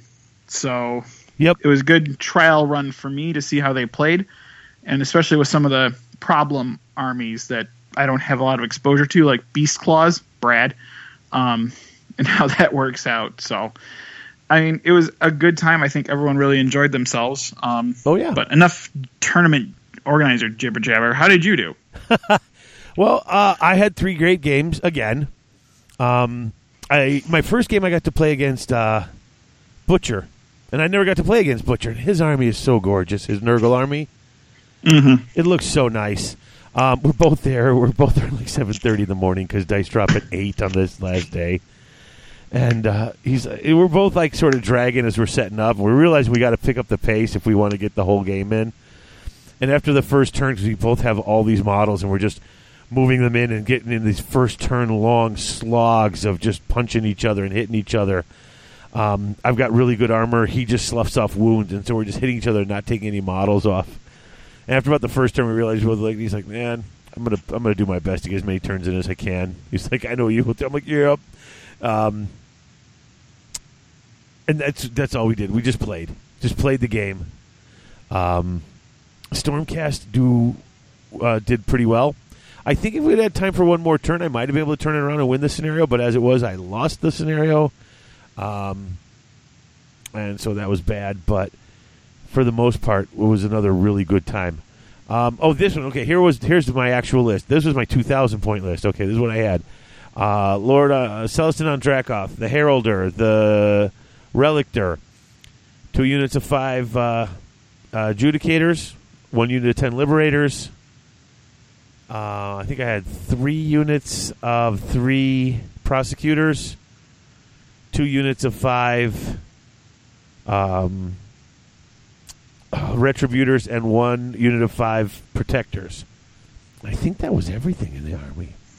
Yeah, that sounds about right. You had a lot of bros. And did you take a battalion? Yes, I did. I took the Hammer Strike Force, which is really nice. You could take up to 2 units of Retributors. Okay? The whole battalion is 1 unit of Prosecutors and 2 units of Retributors. That's why I had 2 units of 5 instead of 1 unit of 10. And basically, instead of setting them up on the board, you can set them up in the astral realm or plane or whatever it is. And then during your movement phase, you just bring them out of the astral plane within 6 inches of the specified unit of prosecutors. And then that whole first turn, they get +1 to wound because they're like all supercharged and excited to be there and fighting. So, and it was 120 points, and I'm like, you know what? It's not the big Brotherhood and the thing everyone's playing, but on my first turn, I'm running everything else up, and while I'm running everything else up to try to get into combat, I get that unit of prosecutors. They move 12. I fly them up as far as I can. Boom! Drop out 2 units of 5 Retributors within 6 inches of him, and so I'm already. I didn't get the first turn. A lot of these games, or I didn't take it. So they move up a bit. I do that. Boom! You got 10 Retributors right in your face in front of the unit of my choice. That's all it did. I even forgot to take the +1 to wound on the first turn. On the turn that you drop them down, I just rushed them in and started smashing things. And I lost to Butcher, but that second game, it really came in. Really, it was just fantastic. Now, did you use the Knight Heralder to get the prosecutors the run and charge to get them even closer? No, because I didn't need to run and charge. I just ran them and then dropped the Retributors because I didn't want to get those guys into combat. Like I was pulling those guys back the second I dropped these guys off. Because I just, trying to keep them able to grab objectives or move around and maybe not get so dead so quick. Yeah. But that was my whole plan. Go in there, roll some 6s to win with your Dracoth. hopefully the Lord will get some good hits in, and then drop the Retributors in at a nice place of your choice and start chewing up the enemy. Mm-hmm. Second game was a weird game for me. I was playing against ogres. I'm trying to think of who I was playing. Was that Brandon? No, it was. He came out when we did that. When Christopher and I did Extra Life that one year, we did the 24 Hours of Gaming. His friends had donated to that and came out, and they all came out. And they were playing with Christopher and I that day. Jim Mislanka? Yeah, that's it. Well, yeah, the Green Ogres. Yeah. So sorry, it was Jim, and he puts out ogres, and ogres are sort of a bugbear for me. He had the worst luck with his dice, though. I did everything that I was supposed to do, and I did it the right way. Mm-hmm. But he hadn't really faced Stormcast before, and he had some really bad rolls, and I felt bad because he went first, moved up, and then I went and moved up, and just between the adjudicators and all my prosecutors throwing everything they had in the shooting phase at his Thunder Tusk, they took it out. Ugh. Yeah, all the shooting hit, all the shooting wounded, and he just couldn't save any of it. And it was just oh no, that's I was okay. And then I proceeded to.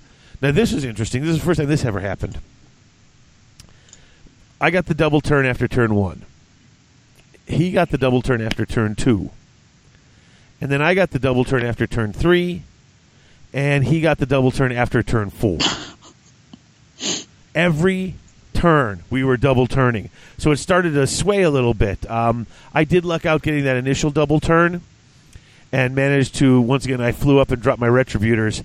And I was going to charge them in to take out the Thunder Tusk, but then the shooting killed it. So basically all of his little support units that were behind the Thunder Tusk were just sitting there, and there I am with 2 units of Retributors, just I'm going to have to charge these things then. And I felt bad because it was pretty one-sided. I felt bad. In fact, like I said, I hope he had a good game because I was trying to show him how it worked, but part of it was the scenario. I couldn't really get my foot off the gas because if I wanted to win that scenario, I had to take down that building. Mm-hmm. And we each had a building in the other deployment zone with 30 wounds with a 3-up save against regular and mortal wounds. It's oh, okay. So I sort of had to kill off his guys, and then he had a few units left, and while they couldn't take down what I had left, I was just focused on the building and blew it up. But I felt a little bad because I think it was the third turn. It was I thought I was trying to get into the next turn. I'm okay, let's roll for initiative. He's wait a minute, I got to take my turn. I'm oh, that's right. We flipped. It was a double turn again. That's right. And so he starts taking his turn. I'm it's not. I'm did we really do double turns every turn? And I think Jim thought I was trying to say it wasn't his turn because it's my turn, and I already had wiped out most of his army.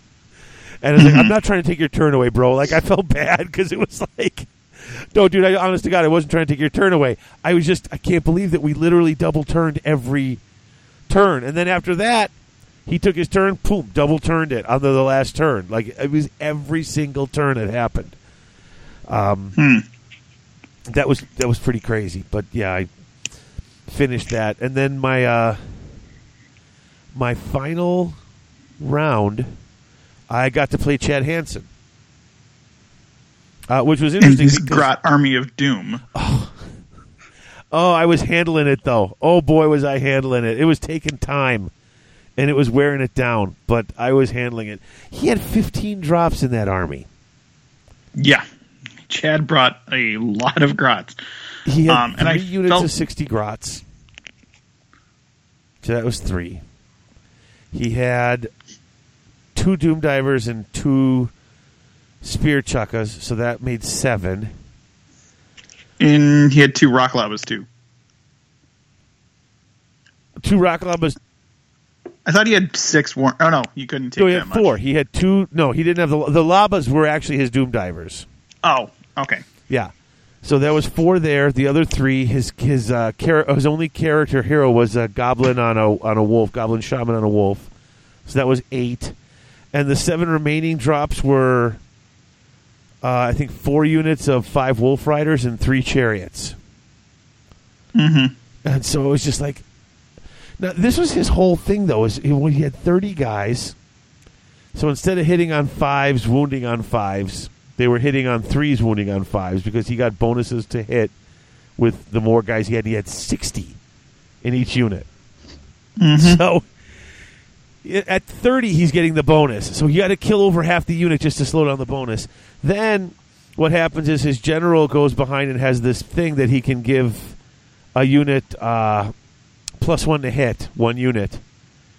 So his starting off as 5s by 5s to hit and wound became 3 by 5s because of the size of the unit, became 2s by 5s for 1 unit. And then on top of that, he had a spell, and if he got it off, it gave him. It was, what was it? It was +1 to wound and adding 1 to their rend. Yeah, sneaky stabbing. So then it was 2s by 4s with 1 rend, and they all had bows, and it all worked for everything. So they would shoot at you with 60 of these shots that were either 3s by 4s or 5s, or 2s sometimes by 4s or 5s. It was crazy. It was a crazy setup, and I won that one by the skin of my teeth. He pulled up, I pulled up, and I managed to get the double turn. Getting the double turn helped because I was able to get the charges in to all his war machines and stuff and slow that down. And then meanwhile just took all of my elites and just was like getting into one side of that army and just like, okay, start killing. Mm-hmm. Because it was crazy. Yeah. And Chad was originally building towards the Great Gitmob Battalion out of the Compendium. And then the FAQ came out and said, oh, you can't do that because they're asking for units of goblins, not units of grots, which are functionally the same thing, but that's how the FAQ read. So he submitted his list, and it's like, Chad, you can't do that. And so what was it? Was it just that battalion didn't work for anything anymore, or it required units of goblins? They are now called grots. But when was that? That was in the FAQ when they dropped it, and I don't know if it was an ad, but all of those Compendium battalions that ask for specific units, like the Gutbuster tribe or whatever it is, asks for units of ogres. They are now ogres. Oh, so it was a Compendium. Yeah, it was a Compendium battalion. Oh, okay, that's okay. I see what it is then. So it totally nerfed it, and I had been talking about this with Chad. He had went out and bought all 180 of those Gitmob grots with the intention of using that battalion, and then right before everything had to get turned in is when they made that rules change, and I just felt so bad for him. What did the battalion do? It gave them like if there was you had to take a boss, like a common goblin war boss, who if he killed a monster, then anybody nearby didn't have to take battle shock. And then it did something else. I don't remember what, but it was kind of like the linchpin to his army, and that got taken away from him through no fault of his own. So that's hard. It was a little rough. It was just that was their ruling, not mine. But in any event, he still did pretty okay with it, and that was a ton of dudes to push through in the last month there, especially as he's trying to make terrain for the narrative. So he said it was not so good, but you know what, for what he did and the amount of time he did it, it's pretty awesome. Oh yeah, no, it was a fun game, and he put together a lot in a quick amount of time to get it going. Mm-hmm. So we had a blast. I wound up winning that. So you had a 36-person event. Brad Schwant won it all with his filthy ogre list. Well, it was Beast Claws and Goblins. Yep. Which, okay. You do your thing, boys. And then the second was that death list that you had been playing against a little bit. We had played, on Friday. We had seen little bits of it. Yeah. Sean Clark. Yeah. Got second with that death list, and then third was Jake Lequier, who subsequently got best death and best chaos. He had a bloodbound list with some lightning cannons and sail, which is as nasty as it sounds. And then best destruction went to Brandon Nielsen with his Beastclaw Raiders, and he had this awesome display board coming out of a chest with a big snowy tundra and everything like that. It was a really nice, solid presentation. And then some guy, for I don't know what reason, got best order. So, I mean, congrats, Dave. Yeah, I came in 6th. Yeah, 5th or 6th. Best order. I was 6th. I was very excited. The paint scores I was pleased that I got a pretty good paint scores. I got some good sports scores. And the loss and then the 2 big wins really just... I was very excited. I did not think I was going to... I knew I had a chance at probably being best Stormcast. Because I was near the top with them. I didn't think I would take best order overall. So I was just like, oh, this is so cool. I want something. Yeah, no, it was good. And you had the softest of the 3 Stormcast lists that were there. Because the other 2 took Warrior Brotherhood and all that. And Dave just walks up being all cheeky with his little Stormcast list and decides to wreck some face. So the Hammer Strike Force, man. You just fly up the flyers and drop the 2 units of 5 right in front of people. And between those 2 units of 5, I had 3 maces in there. Yeah, that's nice. Yeah, it's just I'm going to hit things real hard. And, oh, my gosh, I could really pull this off. And it did require some lucky dice rolling. I really did get some lucky dice rolling. At least once per game in all of my games. My lord on the Dracoth. That Dracoth rode up and hit 6s to wound, and then they were not saved against. So it was just I just charged him into really big things, and I was like, oh, yeah, I took it down. And it was just oof, got lucky. Yep, but I'll ride that luck. I'll do it. So much fun. You know what? Let's do this. We haven't taken a break in almost an hour. Oh, wow. Oh, yeah, well, we actually were, so we should have, but we didn't because whatever. Let's take a break, come back, and then a couple of final thoughts about the tournament because there were some cool things you did in there that I thought were interesting and I wanted to ask you about. And then we'll just wrap up our thoughts about that, and then we'll wrap it up so we can go back and keep reading books so we can cover the next episode. We can cover something interesting and exciting. So we'll be right back.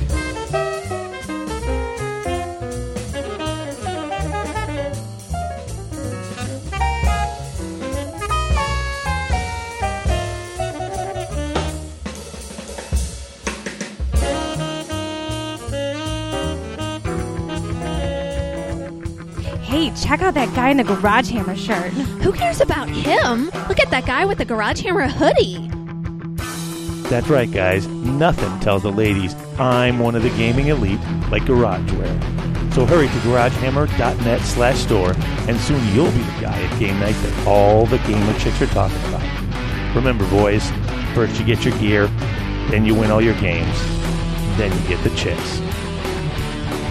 That's right, boys. The only gamers we notice are in garage gear.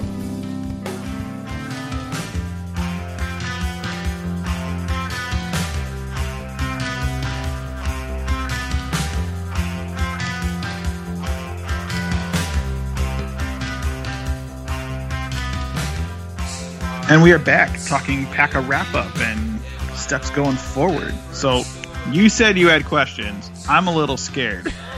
No, it's lay it on me. I thought the tertiary objective was interesting. You had 3 objectives. You had your primary objective to win you the 20 points. Now you had where you could do 20-0, 15-5, or a draw for a 10 all. Some of the scenarios didn't seem like they were the 10-5 scenarios, though. It's like you either won it or you didn't. And I know the 15-5. Yeah.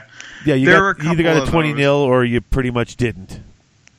Yeah, there are a couple of those. I'm trying to put those back into more of where you can get the 15-5 with modifications to the scenario.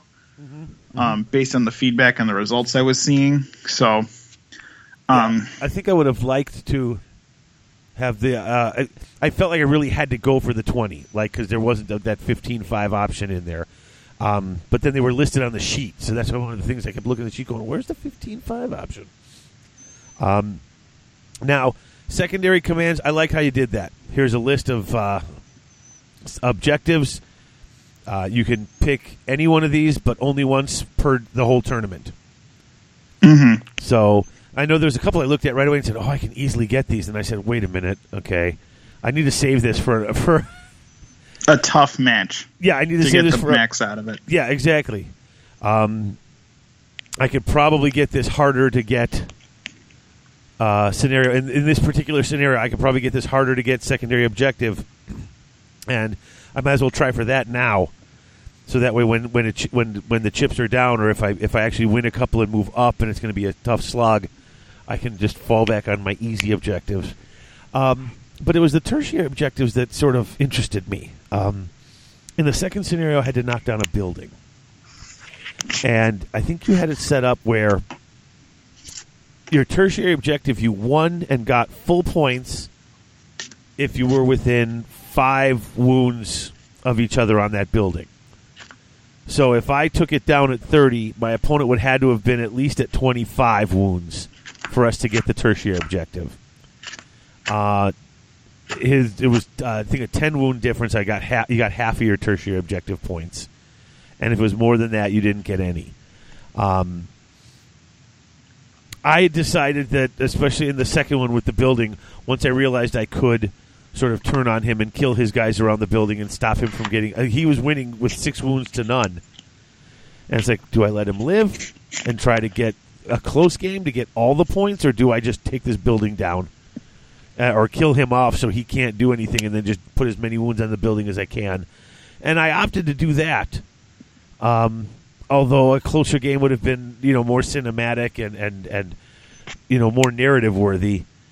I was like, nope, I want the full points.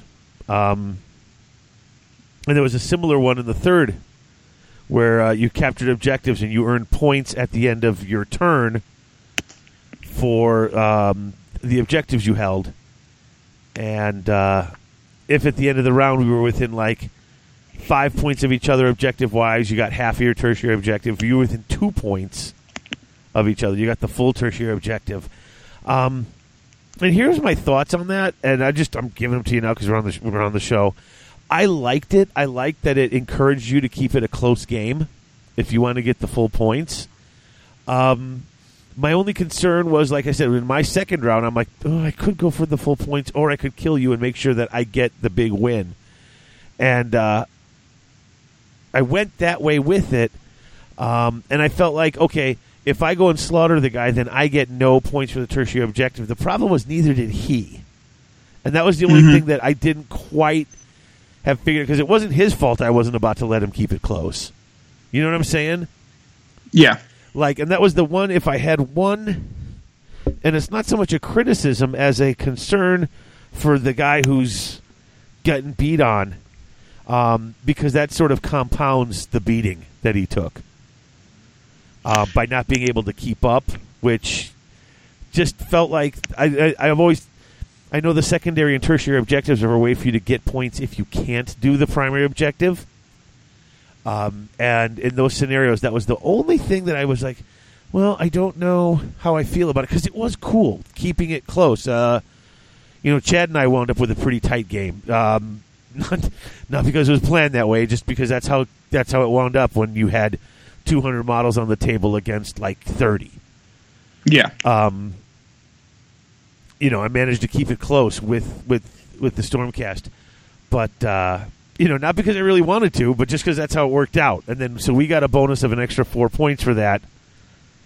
You know what I'm saying? It's just, I don't know. It's just something to think about. It seemed like it might be penalizing the loser, especially if there's no way to get the 15-5 in that scenario. Yeah.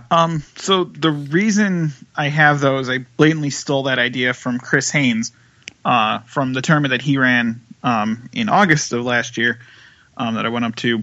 But the whole concept is, if you are one of those guys that plays the win at all costs type mentality where you have to get every point possible, I'm forcing you to put the brakes on and then make it a closer game. Or give up a couple of the points. Right. So the idea is not so much to punish the guy that's getting his face kicked in. It's to give them a better opportunity to come back into the game and do something with it by making the guy that maybe is playing a little differently, by forcing him to slow down if he wants to do what he wants to do, which is to get max points. So that was the mentality behind it. Execution is, still to be seen. And I did change the scenario a little bit this way. Even, let's say the guy that did do the win at all costs, knocked the building down first. It doesn't end the game immediately. Right. The other guy can still go and get that objective. So this way he can still pick up those points. So it's just a matter of you have to learn to cool your jets, and it's about timing and making sure that you're doing the best that you can. If you knock the guy off the table turn 1 or 2, you're going to lose points. So if you give the guy a non-game, you're going to get penalized too. So that was the mentality. I mean, we'll see how it goes. But that was the idea behind it. And like I said, I did like it. I thought it was cool too. I just was worried that the guy who got nothing because he lost the whole scenario had no chance of getting the tertiary either, because the other guy basically wasn't about to take his foot. I mean, that's what I did. I didn't take my foot off the brake. I just couldn't. I was, and I took the big win, so I didn't mind losing the 4 points. But whereas my opponent, who really, took a flogging, could have used those 4 points. And that was, I don't know how to fix that. And I'm not saying you should necessarily. I'm just saying, from what I watched, I felt bad. Like, I took away his points. Which, maybe that's more the social contract engineering on top of the, hey, you didn't take your foot off, so you didn't get points, and now you kind of took it from him after stomping on him, so you hope you feel worse. Maybe next time you'll take your foot off the gas. I guess that could be part of it, Yeah, and it's a very different shift in mindset from what we've done with scenarios before, because it was just earn all of the points that you can, and now you're in a situation where you kind of have to, if you want to earn points, you have to help the other guy earn points. Yep. So well, it was interesting. It's different. Like I said, it was weird though, and like I said, I wasn't certain how I felt about it overall, but I did like the whole point where if you're going to blow the guy out of the water and not really give him a game, at least try to give him a game, then you're not getting all the points. I did like that. Yeah. So it's just have to see how it works, and it'll be fine. It'll be tweaked and fine tuned as we get results in. So, I mean, I'm definitely open to suggestions. It's that when I went up to Canada and did that event with Chris, that's what really impressed me, was having that kind of thing where it actively encouraged close games. Otherwise, it penalized. So, I don't know. I liked it. So we'll see how it goes. I did too. What are your feelings on letting people pick the? Because I know you let everybody pick their objectives and not their objectives, their the traits and artifacts. Yeah. Yeah, that was a mistake to do that at the table. What I've been trying to do is I seriously hate the idea of net listing, and just taking everything that you want and getting everything to make it run, and you don't really have to think anymore. So for Adepticon, we were originally going to do where you have to roll all of that stuff, traits, artifacts, spells, all of that. We were originally going to do that, but the problem that we ran into is a lot of the artifacts don't work if you don't have X amount of points set aside to summon a unit, or if your character's not a wizard. Right. You can't use half of them. So it suddenly became, how do we accommodate this? Do we just let people re-roll it? Do we let people pick it? And if we pick it, are we picking at the table? Are we picking when you turn in the list? And I understood that going into it, Adepticon was going to be the odd duck, because everyone else is you pick up your traits and your artifacts and you turn in your list. And that's what you get for the tournament. So we were trying to add variety, do something different, so it's not just the same thing everywhere. Okay. But in the end, we decided to go with, you can pick the artifacts and spells and traits. and all that stuff when you turn in your army list. I mean, it's not something I particularly enjoy doing. I really enjoy rolling for stuff because it makes you adapt. But at the end of the day, we went with what was going to be kind of the path of least resistance, and didn't intentionally or unintentionally screw people over. So that's what we went with. Okie doke. Yeah, I don't mind putting them on the list. I don't mind just saying, okay, this is what I'm going to take, and this is what I'll take for the whole tournament. I like rolling for it. I like the randomness, but you are right. The problem is you can completely get messed up. Like, oh, this is absolutely 100% useless for me. Yeah, and that was something that got run into a lot doing the rolling, and even the picking at the table also screwed up a lot of people because if it was chaos against order, the chaos guy automatically took the 2 things that got him bonuses against order. And then the order guy did not have a good time, so it... Right, and see, if you go random, like the guy, the guy who's got, maybe more experience or a tougher list suddenly gets the exact beautiful item he needs, and the guy who needs a little boost gets nothing. And I mean, that's the risk of random, but I can see just saying, look, let me just pick. Maybe not at every table and trying to pick different things, but decide what you're going to take, kit them out that way for the duration. At least you're getting a choice, Yeah. So I like that. Yeah. I had such a good time playing at your event, though. I really did. You always put on a good time. And I had a great time. And I'm not just saying that because I came in 6th and got best order. Yeah. And then I felt bad. Hey, look, if anybody who's listening got pictures of my army on the full display board, send them to me. Because Paul Wagner got pictures of little segments of it, but not the big picture. And my student who made that as a found art sculpture project, when I came back and showed her pictures, she asked me to I sent her all the pictures I had of the army on the display board. And I could set this up and take some more pictures for her, but if anyone had pictures from the tournament, she was just like all sort of amazed when she saw. She's like, "Oh, you did that with it?" I'm like, "Yep." And she's like, "Oh, wow." Yeah. And I liked it. I thought it was cool. I mean, it's a cool display board. It doesn't have room for my 2,000-point army, really. No, I mean, it's a big, awesome display board, and your student did an absolutely great job with it, but it's a little tight on space for what you're doing with it. Yeah, no, it was really harsh, and it's heavy. Yeah. But she did a really cool thing with this sculpture project, and I took one look at it and said, "Are you going to want this back?" And she's like, "No, I don't know what I would do with it." I'm like, "Can I keep it?" She's like, "Yep." Like, "Yay, display board! Check mark. Another thing done." Yeah. And then I'm going to toot my own horn real quick. We had the largest event at this year's Wapaka. Did we? 36 was the biggest? 35 was the biggest. 35. Yeah, no one else went over 30. So it was the combination of the day that we did it, as much as it was god-awful to get down there at 7:30 in the morning. You're welcome, Ryan Nickel. But yeah, we had the biggest event, and there was some feedback about doing a 2-day AOS tournament at next year's PACA. I don't think that's going to fly because I really think the breakdown of the 1-day events,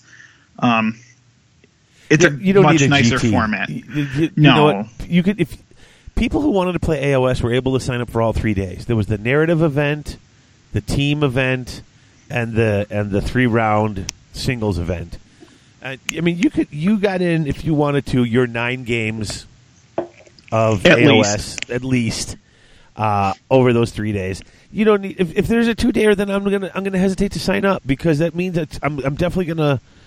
There's a good chance I can't play in that narrative event that Nickel ran, the 40K one, which, even though I still suck at 40K, it was so much fun to play in, Right. It's losing an experience and being able to mix things up. So, I mean, I don't think we're going to go that way. I definitely like doing the 1 day. I really wish I wasn't doing it on Sunday, but that's what allowed us to have more tables and more space. It was because we were doing it on the Sunday when there was less events. So much fun, though. Had such a good time. Yeah. Well, I'm glad to hear that. And then kudos. Brother, holy cow. It's amazing. You walked away with it. You guys did pretty well. I mean, Luke got third in the random partners. You got best order, and I don't know where Taz finished up. Taz finished up. She was 8th. She was literally 6th, 7th, and 8th were all order. Yeah, like there was like a less than I think 2 points total separated the 3 places. I really did eke out a tight, close best order. I mean, Taz was right there too, so it was a good time. And there was so many fun stories. Andrea going and trying to cross the river with Alariel. That was so bad. Rolls a 1 crossing the river and dies, and she uses her tournament reroll and rolls another 1. And Alariel just dies crossing the river. The goddess of life, the one who makes the rivers actually flow, drowns. Yeah, and I was standing Harrison right is there sitting when here she right now did going, it. what? You're so joking. Bad. Oh, that's awful. Yeah, she did that, and I looked at her, and I said, I'm sorry, Andrea, and I walked away. Because that's usually how TOs go. As soon as the TO shows up to watch something, everything goes to hell in a handbasket. That's so funny. For the goddess of life to drown in a freaking river, that's just brilliant. That's not okay I'm sorry. anymore. It is totally awesome. That is just the best. I was like, I can't believe that just happened. I felt bad for Andrea. I really did. But come on. Come on. I mean, that is one of those worst case scenario stories. That's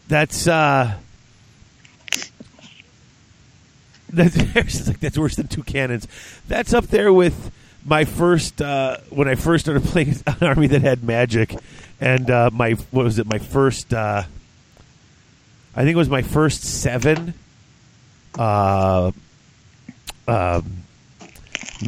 miscasts all sucked me into the warp. Ugh. Yeah, my first 7 miscasts okay. with vampire counts in 8th edition. The first 7, because I did it once. I miscast. I went to the warp, and I was like, "Man, that stinks." And then so we were playing again. And then the next time I rolled it, I'm like, "Man, I got sucked into the warp again. That's twice in a row." And then we went through, and it was 3, and it was like, "This is ridiculous."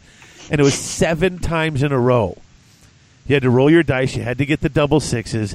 Then you had to roll roll up the 2 between 2 and 4, I think was what came up with could get second warp. 2 and 4, and then on a 1 to 3 you went down the hole. Yeah, I did that 7 times in a row. 7 times in a row I rolled between 2 and 4, which is what, a 1 in 12 chance to get a 2 through 4, I think, on 2 dice. And then half of that,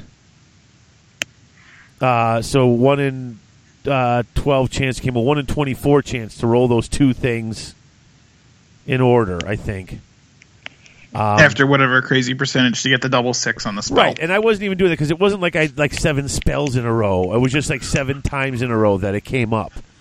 But if you figure, 1 in 12 is it's a very small percent. It's it's just over 4, I thought. 1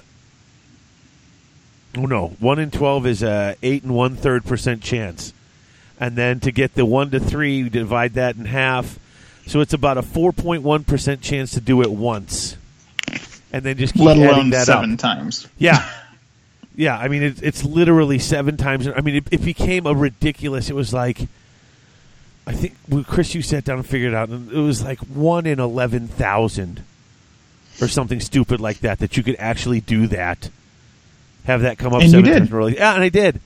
So sometimes it's going that route. Sometimes it's blowing up a dreadnought with a las cannon turn 1. Yep, that was it. Yeah, yep. Or like I said, the goddess of life herself drowning in a river. Yeah. Harrison saying, "Can she drown? I don't think she needs air, does she?" I'm pretty sure she can. Either that or the river just ate her, like total Lord of the Rings style. Yeah, the river just except it was a rose up lizard instead of horses because she was playing against Rotor. Oh, that's right. She was playing against Rotor. It was so funny. Yeah, I mean, I felt so bad for her, but it is funny. So. Oh, and can I just, before we go, I wanted to point out one last thing. So I've been building, all the way back to the hobby section, I've been building my stuff in sub-assemblies. because I figured out that it's hard to paint under capes and stuff like that when you don't. Yeah. So here's what I did, and if anyone's looking to make some of these, it works really easy when you dig up your old bits. I found about 4 flight stands because I didn't use the GW ones. I always bought custom ones, like from Back to Basics, where you could put the instead of putting a hole in your model and just sticking it on top of a peg, you could stick a magnet in the model and then a magnet on the base, the flight stand. So I had all these old GW flight stands left. So I ran and grabbed all my Chariot bases that I had and some of my modular cut-your-own movement trays. And I found about 5 of them. And I just glued the flight stand to that, and then I drilled a hole in the top and put a metal pin in it and glued that in. And so now I you know, like everyone has their different things, the little cork things and the things that they put their models on. And so I was able to hang up like my the characters who are riding things, just drill a hole in the leg where it's going to get covered up and pop them on. So I have all of these little, you know, model holdings so you can paint and spray them just from leftover stuff that I don't use anymore from 8th edition. So yeah, it's pretty slick. Yeah, it worked out nice. I mean, I was like, okay, this works. It just and dude, how many of us don't have some of that junk laying? Like, unless you cleared out when it went to round bases, you're going to have some square bases laying around, some larger ones, and some flight stands, the old flight stands from like the bats and things like that. Yeah, bang, boom, it worked out beautiful. All right, totally sidetracked, but I was so excited about myself when I was like, look, I'm doing all these things I've never done. And I didn't do any of it till I got back from Wapaka. So, all right, it's a hobby high. It is. In fact, I was a little disappointed. I'm like, even though we're going to be done by like 10 o'clock tonight, I'm like, I might have time to do a few decals, but I'm like disappointed because I don't have super hobby time, and I've still got to finish editing the second YouTube video. Second YouTube video is going to be ridiculous. Yeah, that was me That was my video on how I'm speed painting the Ultramarines. Yeah. Yeah, here's a little preview of it. I take you through the speed painting on the first 2 steps, and then the next edit is cut ahead 3 weeks and the army's done. It's sort of like the old pictures of like, here, draw this circle. Now add these 2 things. Now add this. Oh, look, you've got a Picasso.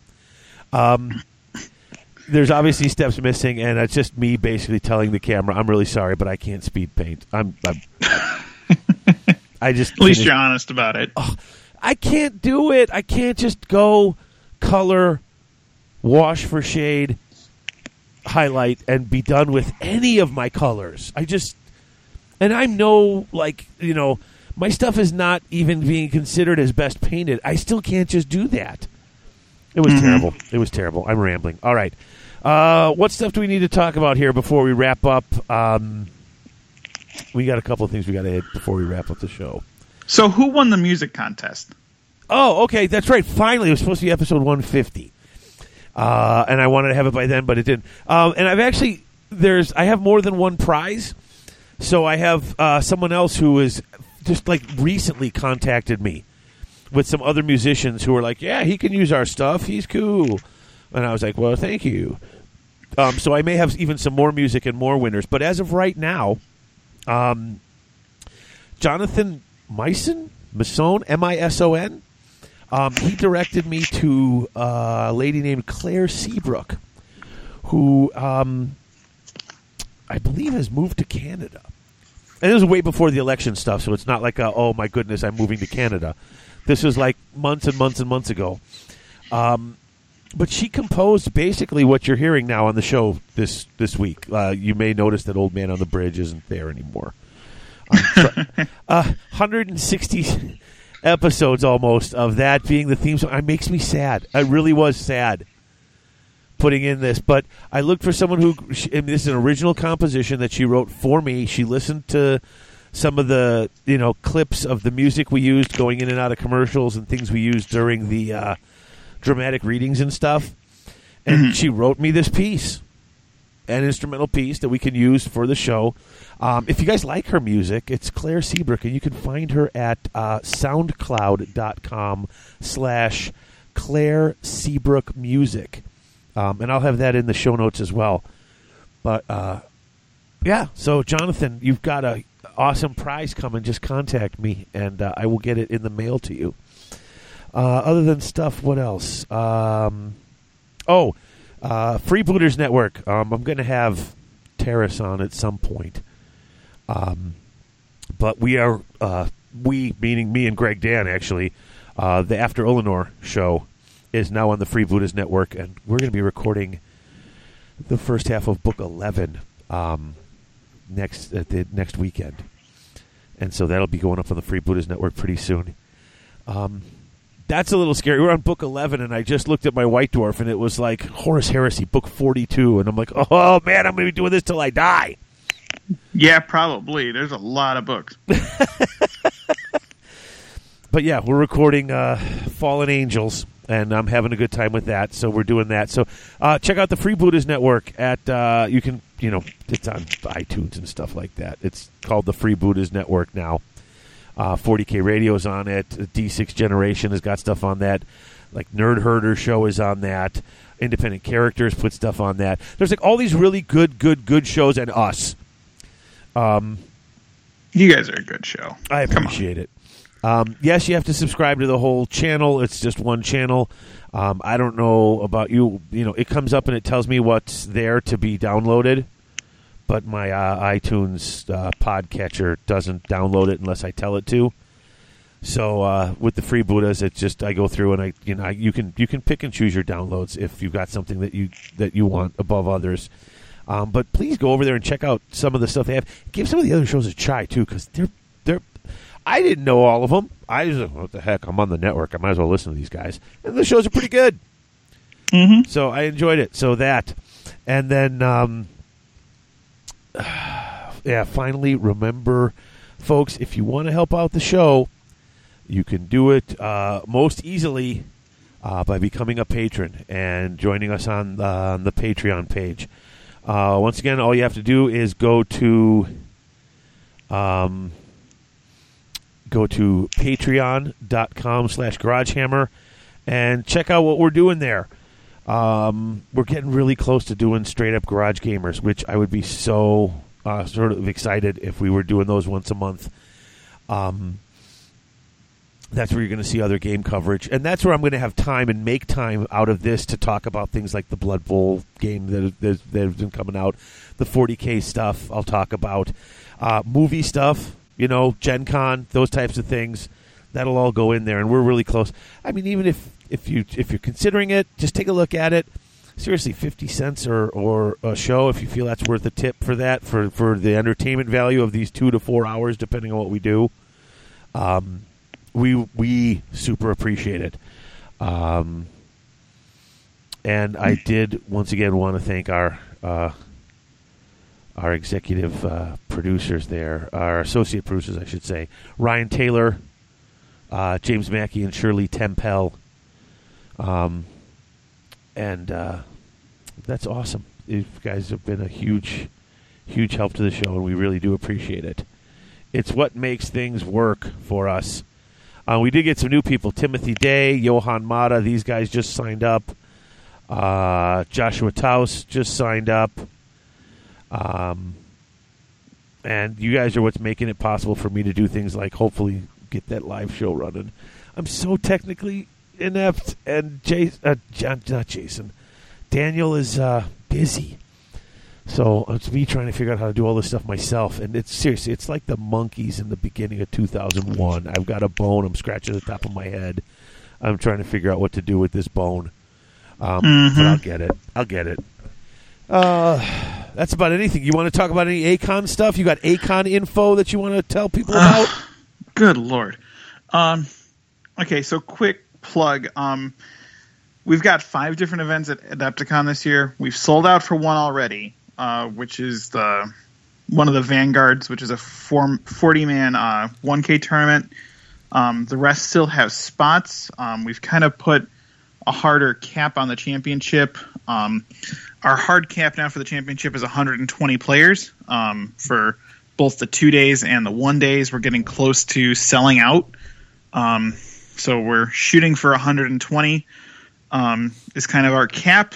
And I know I feel really good that we're going to hit the number. We're getting more signups. We're really as things close. have come So, out. yeah, get in and sign up. Is there any reason we're at that hard cap? I mean, may I ask, or is that an off-the-air question? Just kind of table space. Okay. And we're not going to sell another 100 tickets in 2 months. So it's just a matter of figuring out where we can put us, because we were up in the room above where Wormhole Hordes was in Privateer Press the last couple years that we've been there. We're back down in the Schaumburg Ballroom, which was where we've been for the last 2 years. We're back down there with a bigger table space. Nice. So it's just a matter of getting places finalized. But, I mean, obviously, if we get more signups, we're going to make room. Don't you worry. We're going to make room. But even with the numbers that we're at, we've already doubled from last year. Yes. In a year's time, we've doubled in size, which is fantastic. I mean, I can't thank everyone enough who's coming. And given the guys that are coming from overseas, with GW's presence there, this is going to be a really super year. And the team tournament is the biggest success on our end, because last year we only had about 19, 20 teams. We're already at 60. We're at 60 teams. Yeah. 120 players. Yeah. Oh, that's a huge array of people for Greg, Dan, and I to smash. Right. Yeah, sorry. We're trying to figure this out. In fact, that's what I just realized. I promised Greg so he didn't have to transport too much as he's flying over. I'm like, yeah, I'll make sure we have 2,000 points or something ready. So there you go. we either have to do a lot of Stormcast, or if I can get the Fire Slayers up and painted, maybe we'll run Fire Slayers and Stormcast. That'd be hot. If I can get it painted if I can get these models looking the way I want, because I have an idea for them, and I've seen other pictures of it where it's that sort of burnt, burning on the inside, burnt on the outside look. Yeah. And I'm really hoping that I can pull that off. That's going to be a huge thing for me, because that's not paint by numbers. That's not here's a guide. That's, hey, I got to figure out how to do this. Mm-hmm. But big if I change. can, yeah, I'm excited for it. Yeah, it's going to be great. We've been adding more terrain. We're going to add a ton more by the time we get there, and people are getting excited. People are signing up, and there's a lot of buzz. So I'm hoping this is going to be like that year that's going to set us going forward, and we can get back up to the numbers we were at before. I think we're just with the game going from strength to strength. Obviously, I think we're going to hit the 120.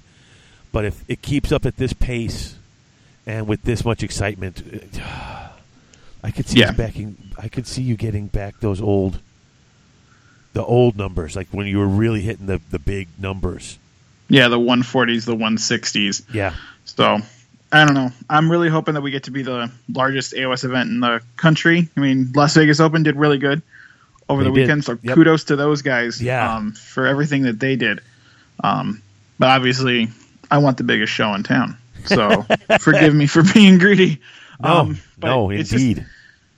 I want everyone just to have a good time, and we're certainly hoping that it is going to hit all of those wonderful check boxes for players. And then the only other thing I want to announce, we did make some rule changes, so please double check your rules packs on the website. And then the hard cutoff for books is going to be the 23rd of February, so it should be the weekend after the Stormcast book comes out. That's right. So, the Stormcast book makes it in. That's right. Yeah. So that should be the last one we let in. So anything after that cutoff date, we'll have to take a pass on for right now. So, but after that, everybody else would lose. The Stormcast made the cut. Sorry. Okay. So, in any event, if you're coming to Adepticon, please come up and say hi. We're going to be in that room all 5 days, having fun and playing games and just making it every bit count. So please come on out and check it out. If not, watch us on Twitch. Holy cow. It's going to be on Twitch. Yeah, this is very exciting times. I know I'm sounding really tired. You're really like, okay, Alex, you're rambling on, but I am like jacked to the nth degree about this opportunity. You and me both. All right. So I think we've that's been it. rambling. Was that it? Yeah. That's it. All right, folks, until next time, only the faithful will be triumphant, only the faithful will stand when all others fall, and only the faithful know no despair except in failure.